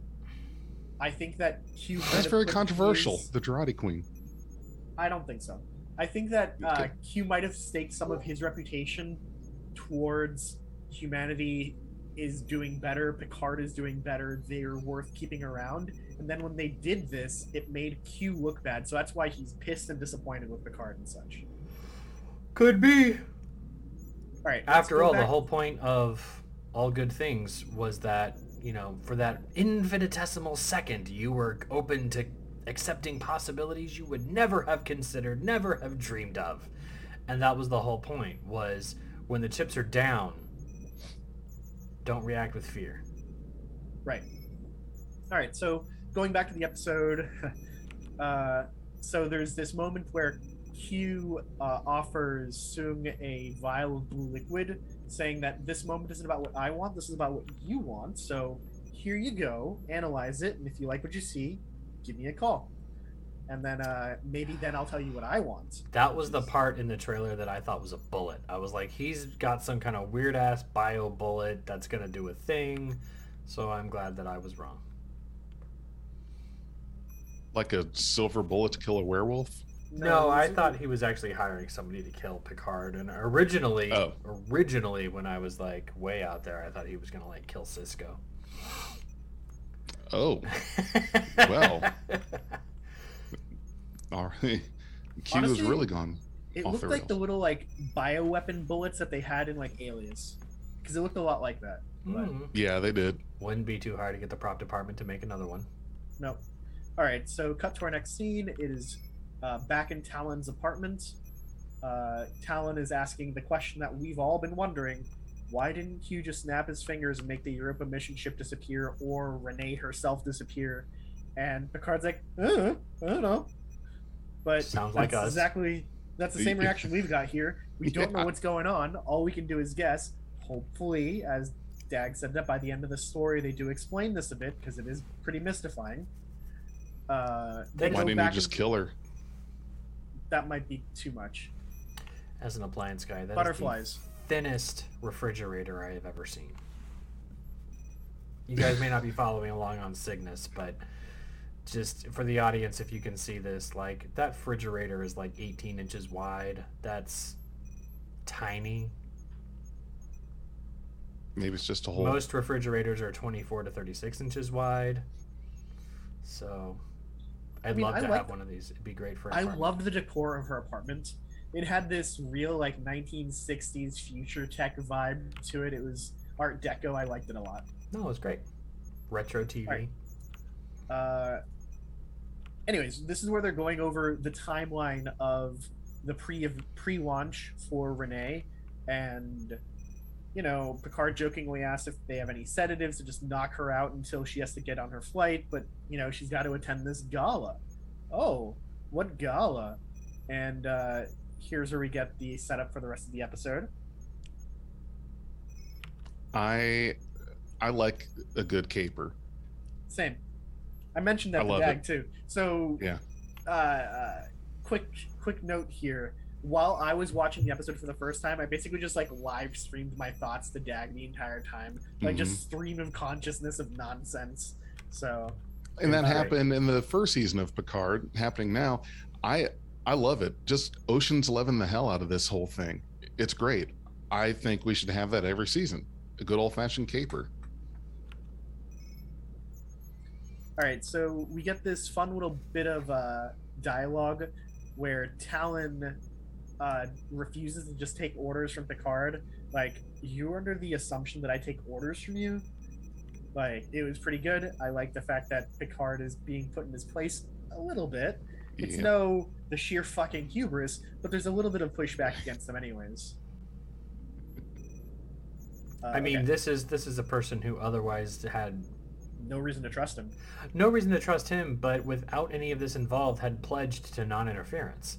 It was her Right. job to watch Renee's life and never interfere with it. And here comes along this dude who's a descendant of Renee's, for all we know, who suddenly is like, we need to protect her at all costs, and that includes breaking your pledge. Well, what is the extent of that non-interference? If she's supposed to watch over her, then why? Is she supposed to live? Is she supposed to die? If you're not interfering, why are you taking just this blind chance of either happening? Is she just a passive observer We don't know. and not we really, don't know or what is- we don't know what the limits are on her mission, right? she doesn't come off to me as an Obi-Wan Kenobi who's watching over Luke, but he's not This a is passive quite- observer. He wants to make sure nothing happens to this boy. This is the second one of these people we have encountered in 50 years. We don't know anything about them, and even more so, the species 10A behind them. Right. In the beta canon, they're called the Aegis, and we do learn a little bit about them. They are a non-humanoid race from the future who are trying to keep things from like changing, because if they change, it might undo their existence in the future. Well, we've already hit that threshold. Right. Okay. Yikes. All right. Anyways, at this point, Picard brings up the very good argument that like, you protected her for 24 years. Something's gonna happen. I know something's gonna happen. We have a better chance of saving her if we work together. Which, it's a pretty convincing argument. So we cut to our next scene, which is back on La Sirena, and the Queen begins calling out to Girardi, "Oh, Agnes!" It's very creepy, especially over the loudspeaker. Yeah. I have a surprise for you. No, I didn't like any of that. And there's the shot. And the courtship to the dark Chekhov's. side continues. Chekhov's shotgun. Yep. So at that moment, as soon as she wakes up, she like looks around. She hears the voice. She looks at the mantle. We see the shotgun right behind me, and it was great. She runs off, finding to the ship. She finds the Queen with one of her like tentacly appendages, which again looks very biological. It looks like a squid arm or an octopus This arm. feels so alien to me. Like not like alien like weird, but like alien like the movies. Yeah, Yeah. like with the tail kind of thing. Yeah. Yeah, definitely an uncomfortable looking thing. Anyway, she's holding the policeman's body. She's talking about how, I don't need him. I want you, right? I can take his legs, but I'd rather have you, right? Like this very back and forth, what she has versus what she would rather have. And she goes back into her psychological bullshit of like, Girardi, you're alone. In every reality, you're alone. If you just join me, it'll be the collective who loves you. And don't you want love? Love! And, Girardi's looking like real convinced by it for a half second there. She did. I'm telling you, she's going to be the Anakin Skywalker of Star Trek Picard. I had a lot of friends who were talking about how this scene recounted a lot of gaslighting abuse situations, and it was hard Yep. to watch for them. And so I just want to validate that for anybody who's listening. Like, yeah, there were a lot of people who thought this was a really rough scene, and you're not the only one. I mean, the Queen being a manipulative bitch is nothing new. Yeah, right? what was So- it that I sent you that we've never had an effervescent, menacing seductress. queen? No, I didn't say Yeah. seductress, because she doesn't feel seductive. Alice Cridge was seductive. Susanna Thompson was seductive. Anne Wershing is effervescent and menacing at the same time. Yes. It's like talking to a bubbly, cloy nuclear bomb. Yes. Yes. Yeah, I don't like it. I get the same feeling. Like I told you guys in our last episode, that the difference between the Borg Queen portrayal in First Contact and Voyager. In this one, it's definitely different. I would think that someone would be more intimidated by this queen and the portrayal than the one we saw in First Contact. Well, this queen's been through a lot, though. Right? Yeah. Yeah, she's freaking crazy. And I want to disagree with you a little bit, though, Dag, right? Like, I think she's very seductive, just not necessarily in like a sexually seductive way. She's doing this whole like more of an S&M seductive way.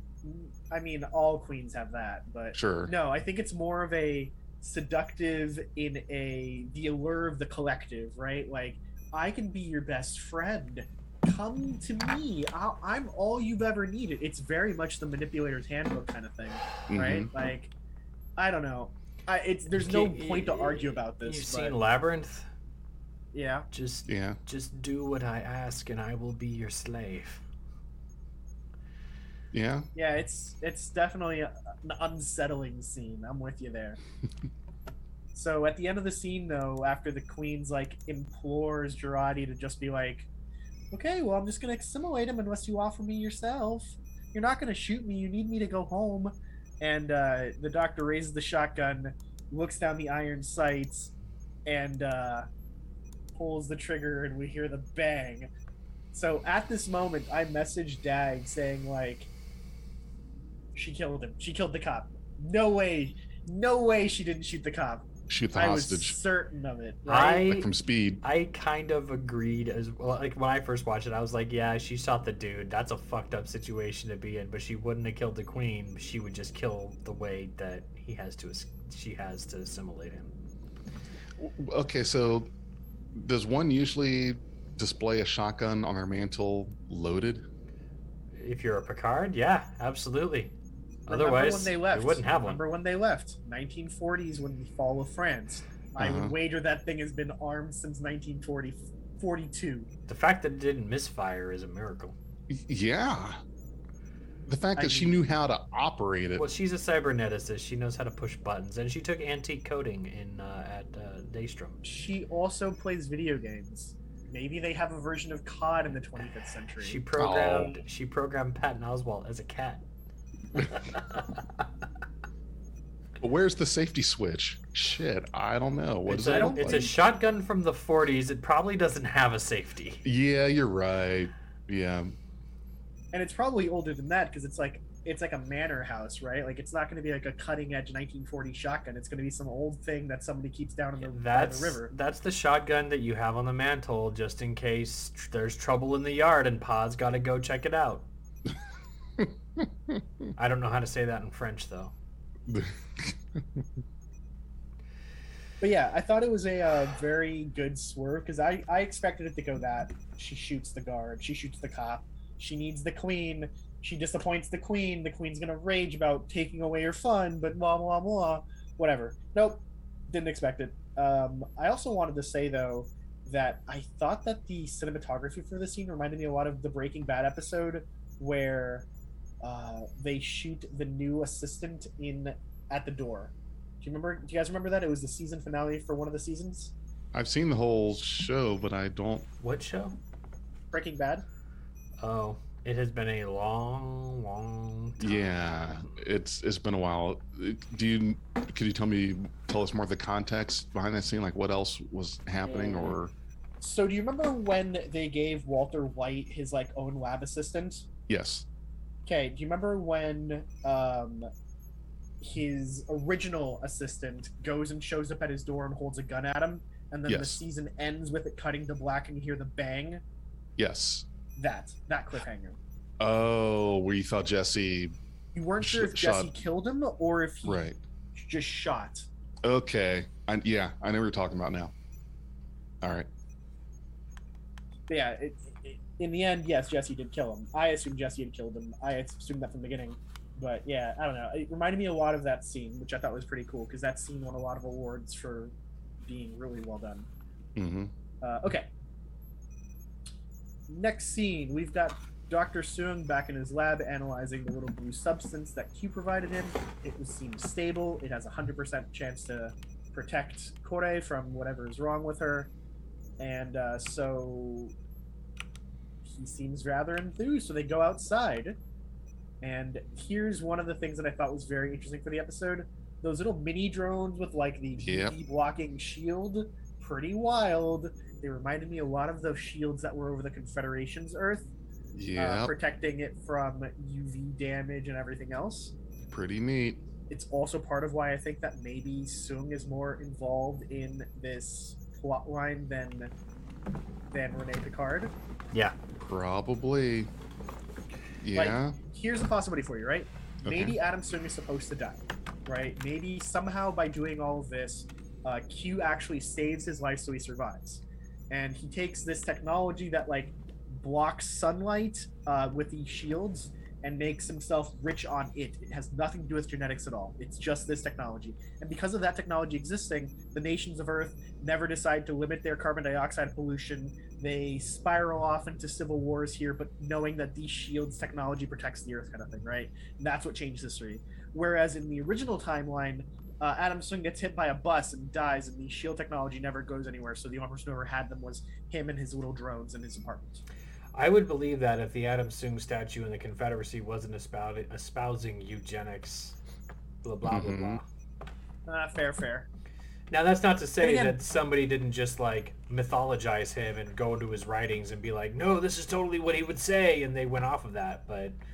I mean, you can find fake quotes for everyone these days. Yes. No, Abraham Lincoln told me specifically to stay off the internet.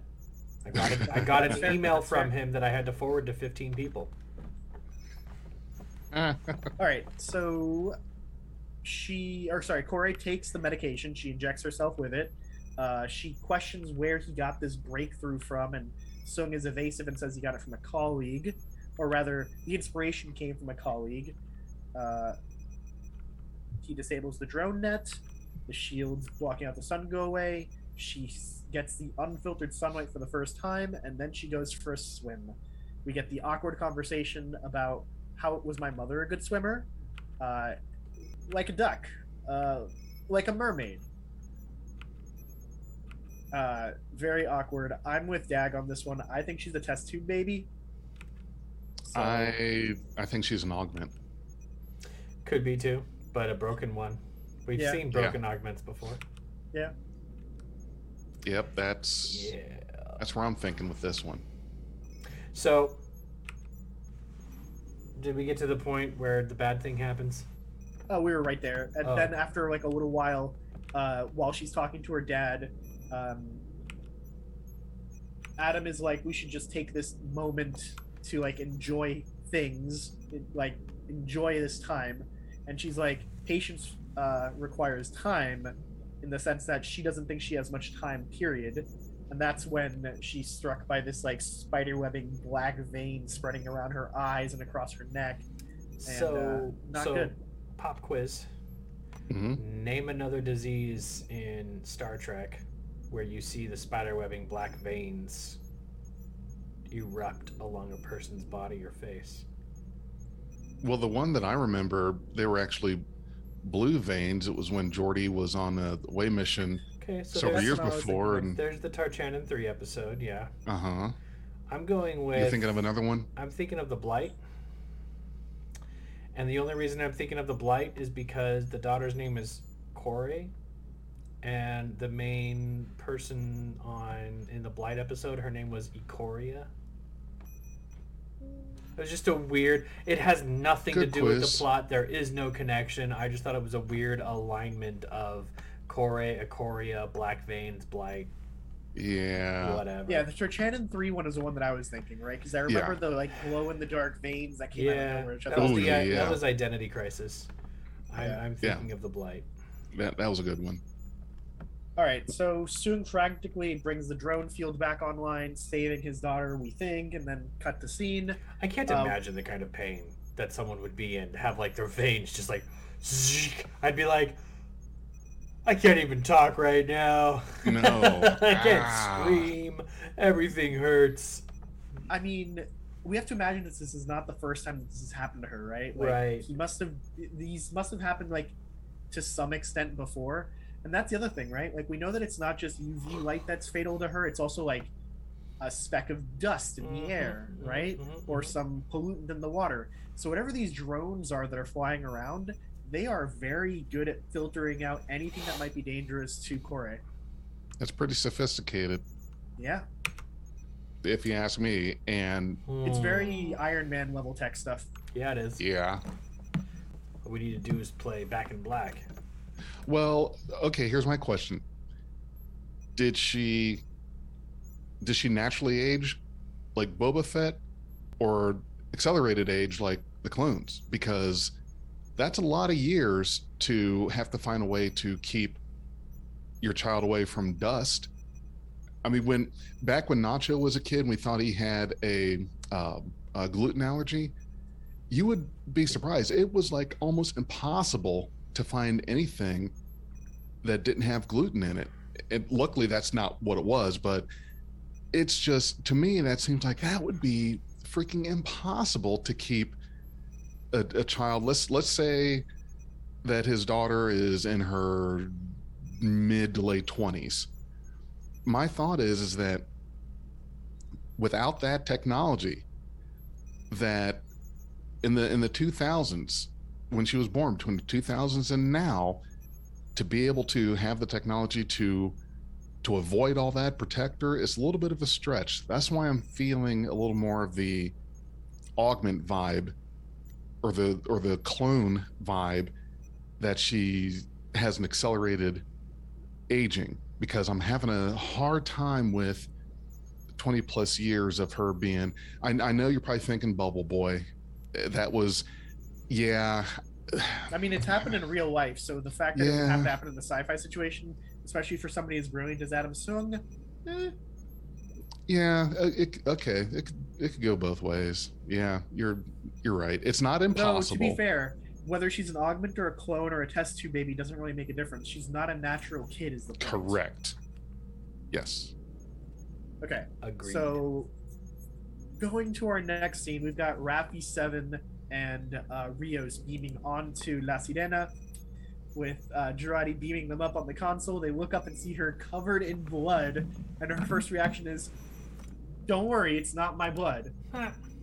And then she apologizes and goes, "I'm sorry, I think I may have just killed our way home." The cop You did what? You left the naive cyberneticist with the manipulator of all beings and didn't think something was gonna happen. Yeah. Whose idea was this? Here's my favorite line in the entire episode. There's the great moment where the cop, Leclerc, is unconscious in sickbay, and Girardi goes, "I repaired most of his internal organs." Most? His spleen is being held in the box over there. Yeah. I cracked up at that one. That was really good. Anyways, she explains the whole thing. The Borg Queen is killing him.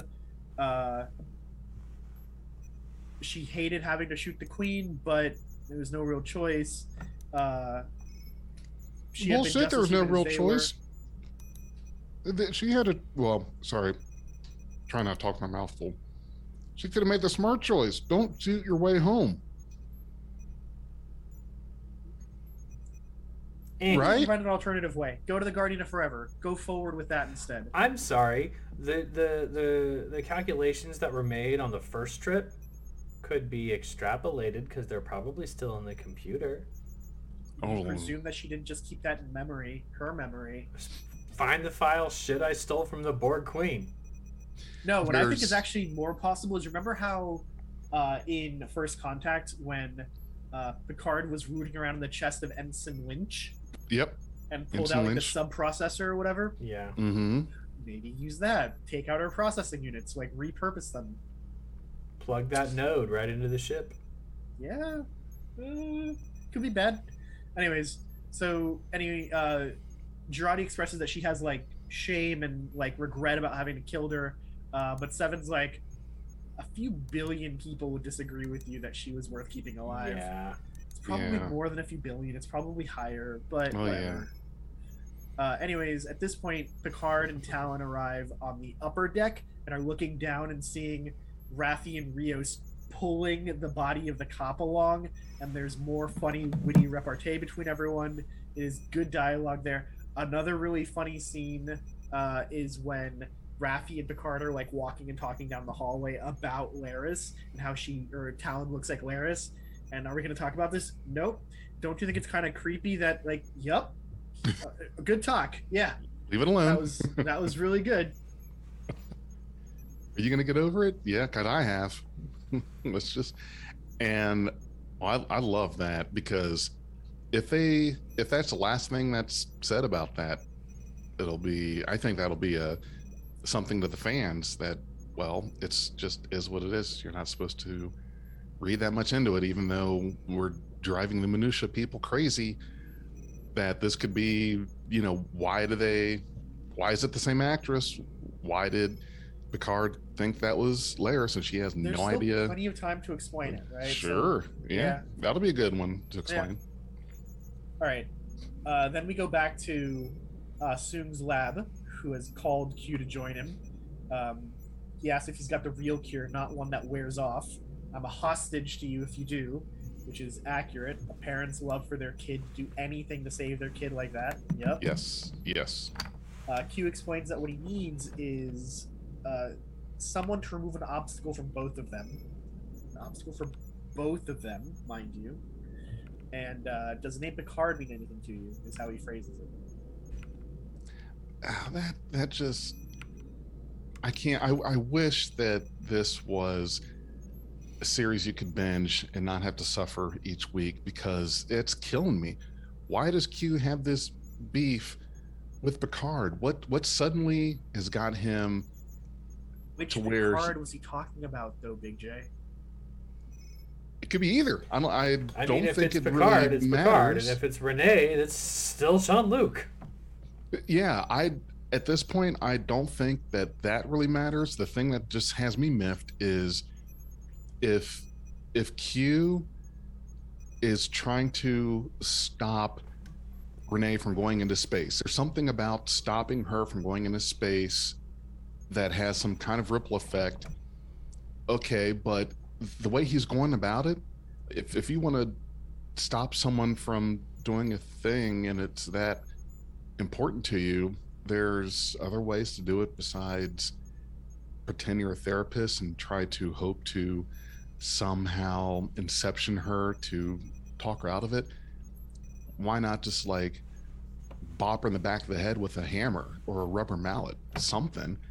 It just seems odd. It's really, really strange that he wants to interfere, yes, but not to the point to where he really wants to get the job done. It's got to be something subtle, right? Like Q doesn't like the hammer approach for things most of the time. He lets people make their own mistakes, or he slightly nudges people into making those mistakes at best, right? The only exception to that is when he gave Riker those Q powers, in which case he interfered, but then he let Riker make his own mistakes again, right? Yes. I don't think Q is of the mindset that I'll just take a hammer to it. Smash it with a hammer. No, that's not Q. That's Kronk.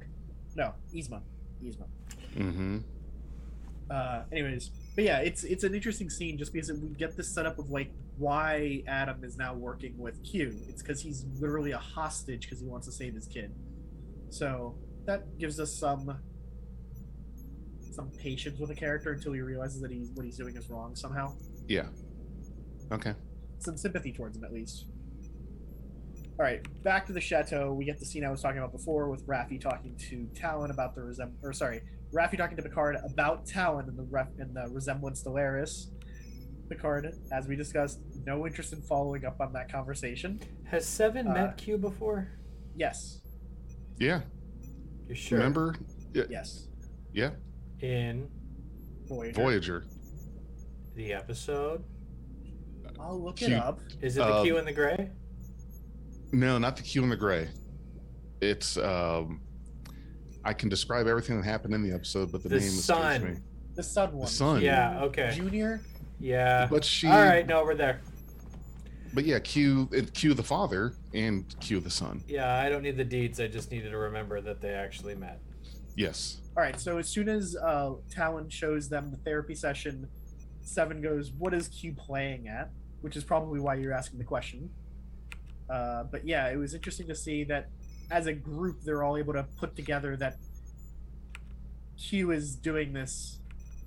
And this is where we hear the whole notion that records from this time period are wildly incomplete. The century leading up to First Contact was rife with chaos. Again, back to the EMPs that I mentioned before, probably that went off. But all that we know is that Renee discovered a microorganism on Io, even though their mission was to Europa, that she insisted and convinced the mission commander to bring back to Earth, and she was convinced that it was sentient. Don't know anything else. It's not an easy jump to get from one moon of Jupiter to the other. It's not impossible. Well, maybe but... the Europa mission, they just called it Europa, but it was a planned mission to visit the moons. Yeah, the 4 Galilean moons are usually, like, they're near-ish each other, but unless you're planning to go to all of them, you wouldn't have the extra fuel on board. It's called the Jovian mission. We need to look up a moon transit map for Jupiter to see how close those 2 moons are going to be in April of 2024. Or even, well, if it's going to take them several months, we're only concerned about the launch. So let's go to like October, November of 2024. But you said how long? Like 11 months? It should be 11 months there. Okay. So January 2025, is there kind of an alignment between them where they would be close enough to... it'd be interesting. Well, even so... It has no bearing on the story. This is just us getting into the minutia again. Right. But if you're going to Europa, how does going there somehow connect to, well, we found sentient life on Io? If the Europa mission is to explore the Galilean moons, we go to Europa, we go to Io, we go to, is it Ganymede? Or Callisto. Or Callisto. And so then we go and we check all them out. Maybe we drop probes that are automated like drones, and they soft land or do some kind of scan. Mm-hmm. And then somebody says, hey, over here on Io, there's a blip.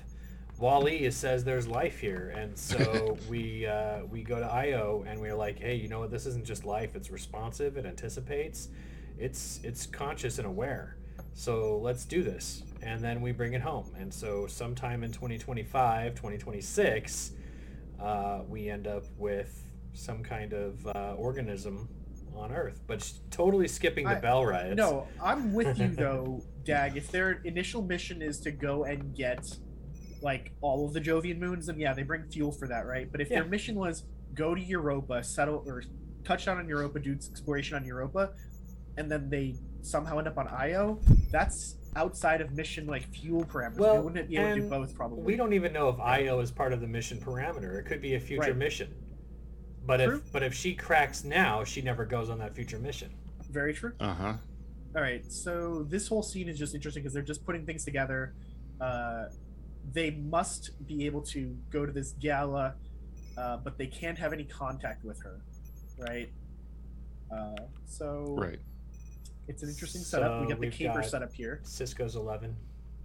Cisco's 11. Picard's 11. Picard's 11, but I'm thinking bada bing, bada bing. Oh, yeah. Yeah. That's why I like these. That's why I'm all in favor of capers, because we got that in DS9. That was great. Besides DS9, I cannot think of any other caper like that, if you want to count the Magnificent Ferengi, maybe, but I'm thinking Magnificent Ferengi is absolutely a caper. Okay, all right, yeah. Pop and all. I love how they trash. We'll call it a caper. The chateau set to make it look all messed up like this, but it's still the same room. All right, so neat bit here is the whole maximum security event that is this gala has higher security standards than anything in the Starfleet we've seen, right? Like they're doing biometrics, they're asking for ID, and they're also doing like facial recognition in the party while everybody's just hanging out and talking. And they're doing well enough that they can tell when somebody's talking to themselves. Right. So that's not too hard. They're still taking advantage of air gapping. So I did love that. The whole like I took antique coding in school. It'll take me 2 minutes to hack the database. That was great. I appreciate it. I'm in the mainframe. She can hack the Gibson. I want hack the Gibson, hack the planet. Yeah. Just I don't want, do 2 idiots, 1 keyboard. I will stop watching Star Trek forever. I want an enamel Europa mission pin. I want one. If you find me a 3D printable like STL for it, I'll just print it for you. Where? Did you guys get that? If you haven't seen the scene, dude, the reference I was just making on YouTube, look up. It was from NCIS. I 2 know the idiots, scene. 1 keyboard. Don't You know worry. the scene? Oh, I yeah. hate.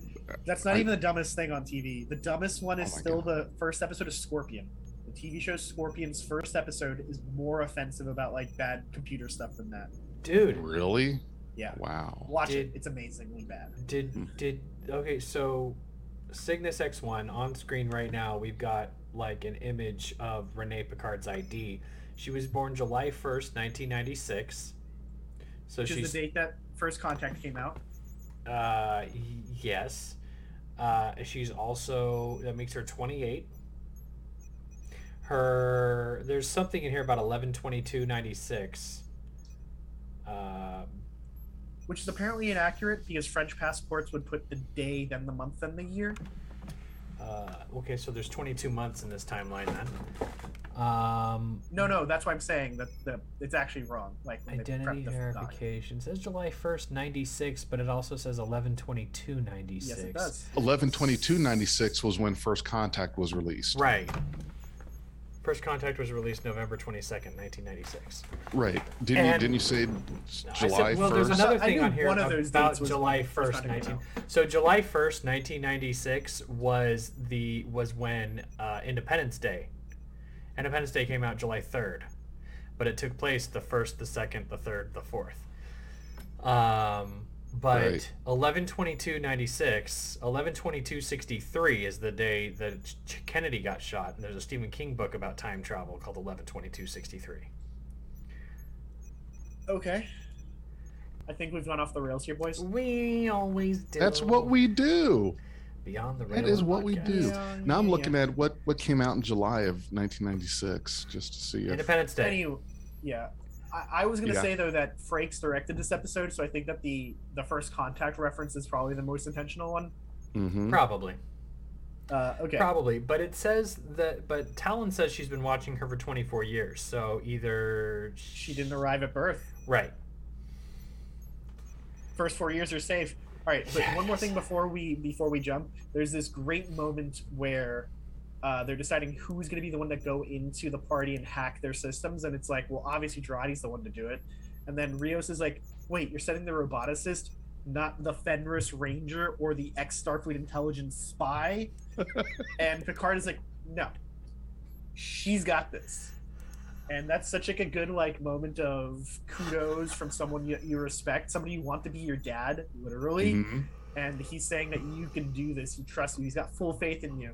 Like that's good for Girardi's ego for sure. it's That's what she needs. it's the audience asking the question. That's what it is. Yeah. He asked the question we were asking. Yup. So cut to the gala. Now we get why the episode is called this, and they're suddenly playing "Fly Me to the Moon." Yeah, and it's just going on.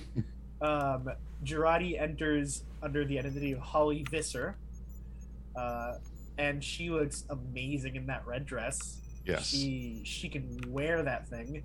It's great. Mm-hmm. The security guard who's like scanning her badge asks for another form of ID. She offers a like driver's license, which apparently is a very legit looking California driver's license. That they And were she able to gets it. get that quickly. I'm sure they were in. They can print things. If Okay. not her, I'll bet you that Eh. Talon can print it. They just put a stamp over the actress's actual ID. It's covered All right, up. Talon, Holly Miss Visser. Non-Interference herself. Okay, so anyways, Yeah. they go inside. Girardi goes over to a table, gets a glass of champagne, and is talking to herself.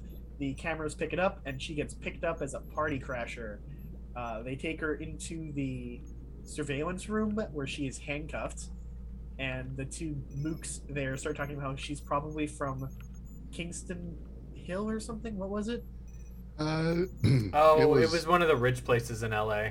Oh, is that what it Yeah. is? Not Kingston Hill, but yeah, is Yeah, basically where all the Karens come from. Yeah. Okay. Is Yeah, they're talking talking to about yourself getting sued. is talking to yourself suddenly a crime now? Well, they suspect that she's press, right? If she's talking to herself, she's wearing a mic. It's not about being Oh, a crime. yeah. It's about being a trespasser. Beverly Hills? Then they think she's I don't know. Yeah. Isn't Beverly Hills where the Karen capital of California? Ish. Yeah. Yeah, I don't remember what the location that they said she was from was, but it was something like that. Yeah. The location that tells you that you'll get sued if you do anything. Allison Pill must be very short because everybody in there towered over her. How tall is Alison she? Pill is very short. If you've seen her in any other show that she's been in or any movie she's been in, she is tiny. I watched her in the newsroom. Loved her. I love that show. Yeah, that Scott show Pilgrim versus the World. crazy awesome. Watch that. Yes, that too. And in both, she is towered over by people. Yep. All right, I'm pulling up the scene so I can. She's find where 5'6" and a half. That's not even really that short. These other people must be unnaturally tall. Says the dude who's 6'5".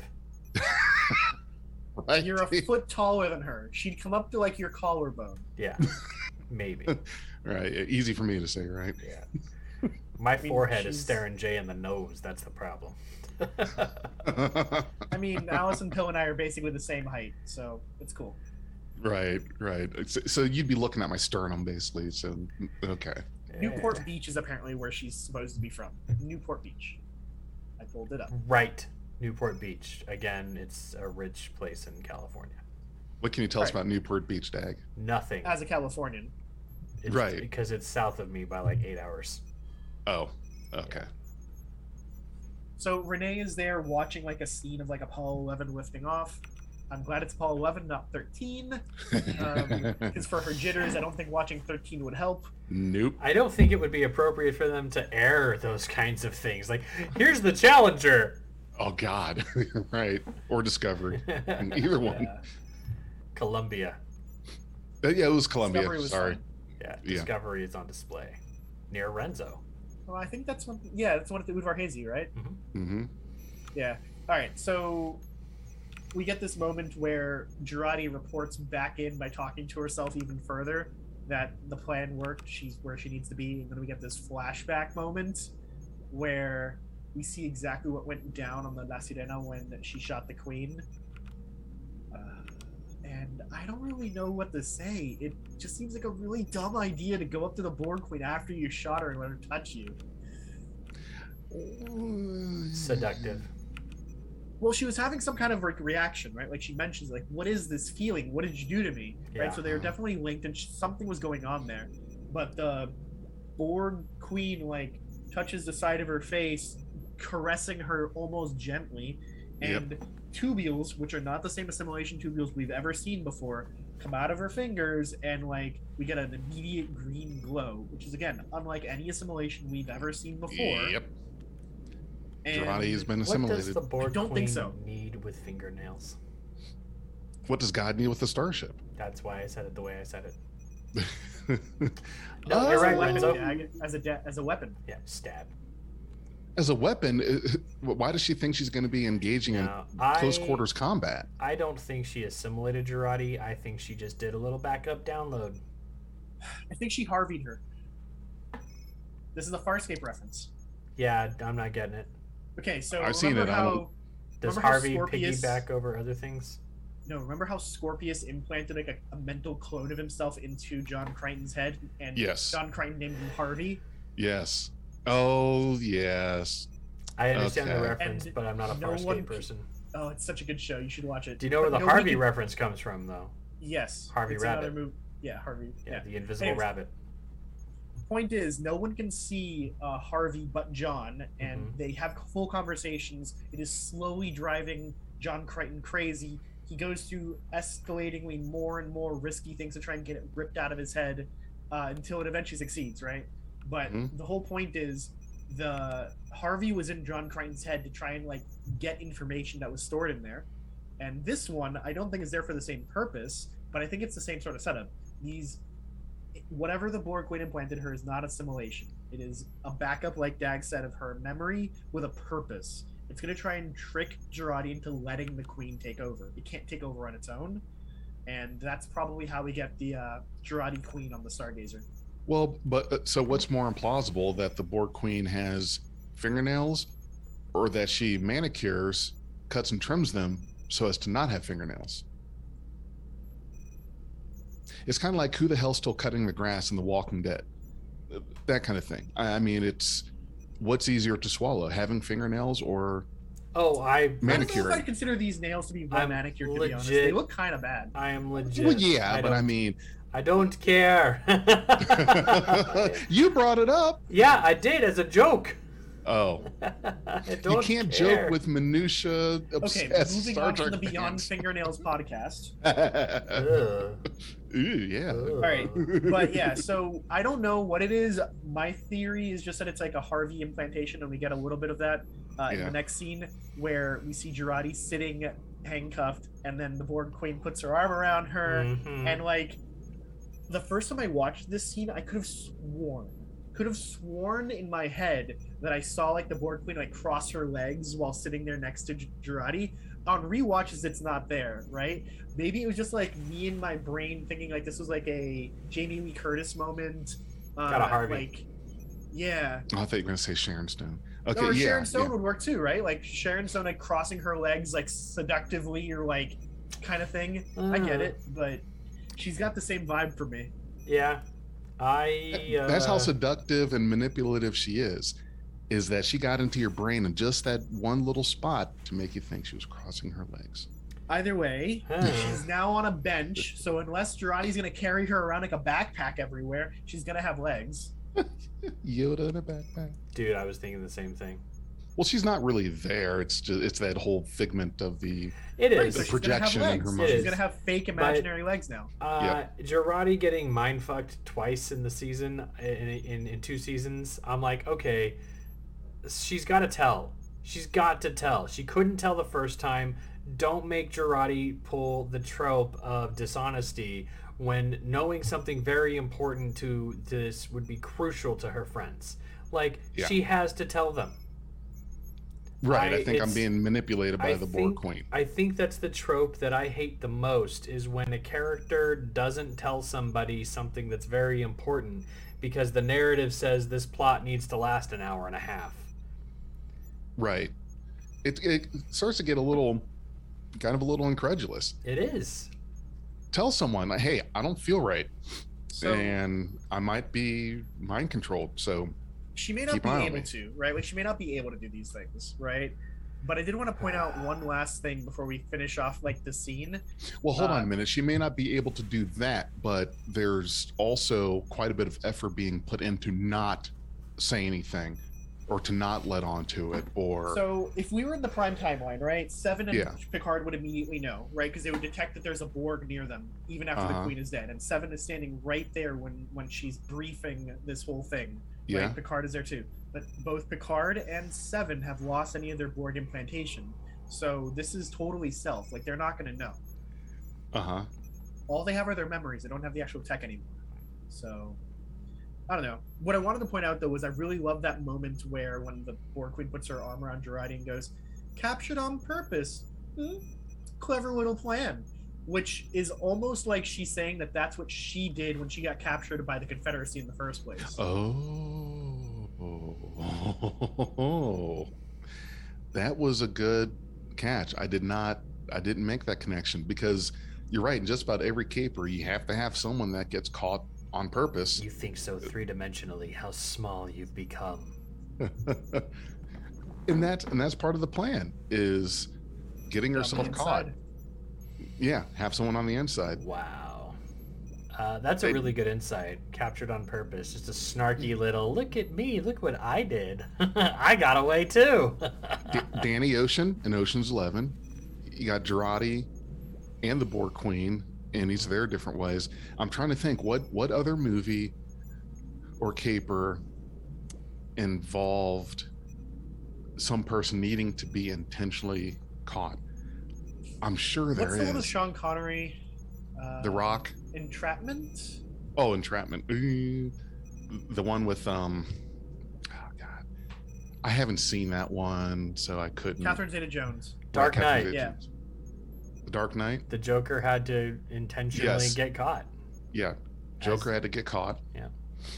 If If you know any So, more, yeah. post them in the comments. What movies, shows, whatever feature a main or major character intentionally getting caught to fuck up or further the plot?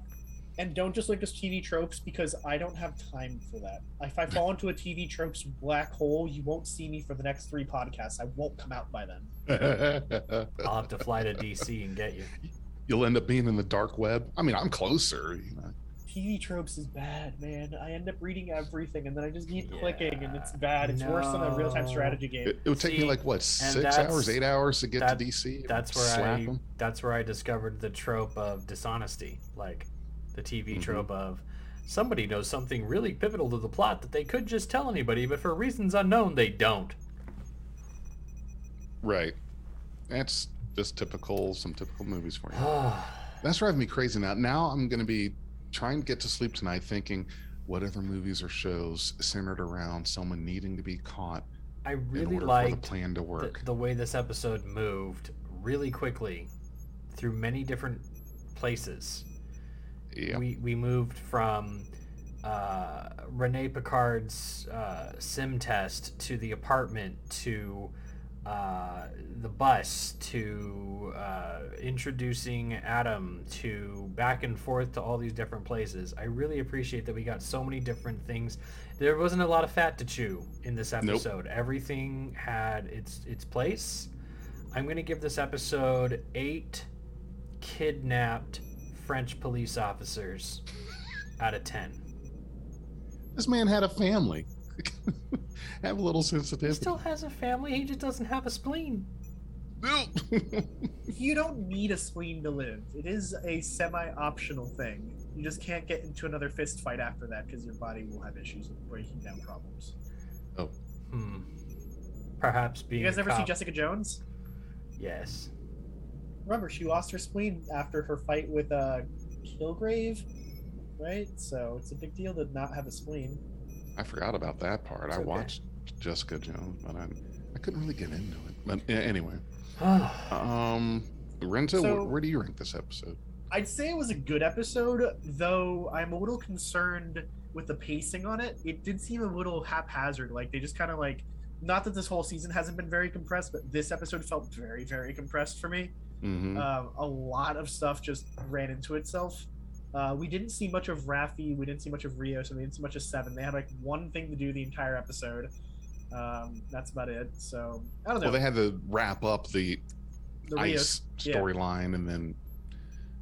So yeah, what's your rating? I think I'd give it a 3 3.75 out of 5. 3 3/4 what though? Nacelles out of 5. Okay. I want a 5 nacelle chip in this season.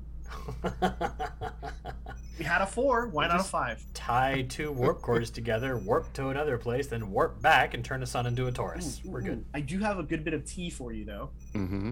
So somebody tweeted at one of the production designers for Star Trek or Picard that after season 3 can we please get a Stargazer show, and he says he really, and the person was saying that he really wants to see some good action shots of Stargazer, and we're not getting that in Picard, so give us a show with Stargazer.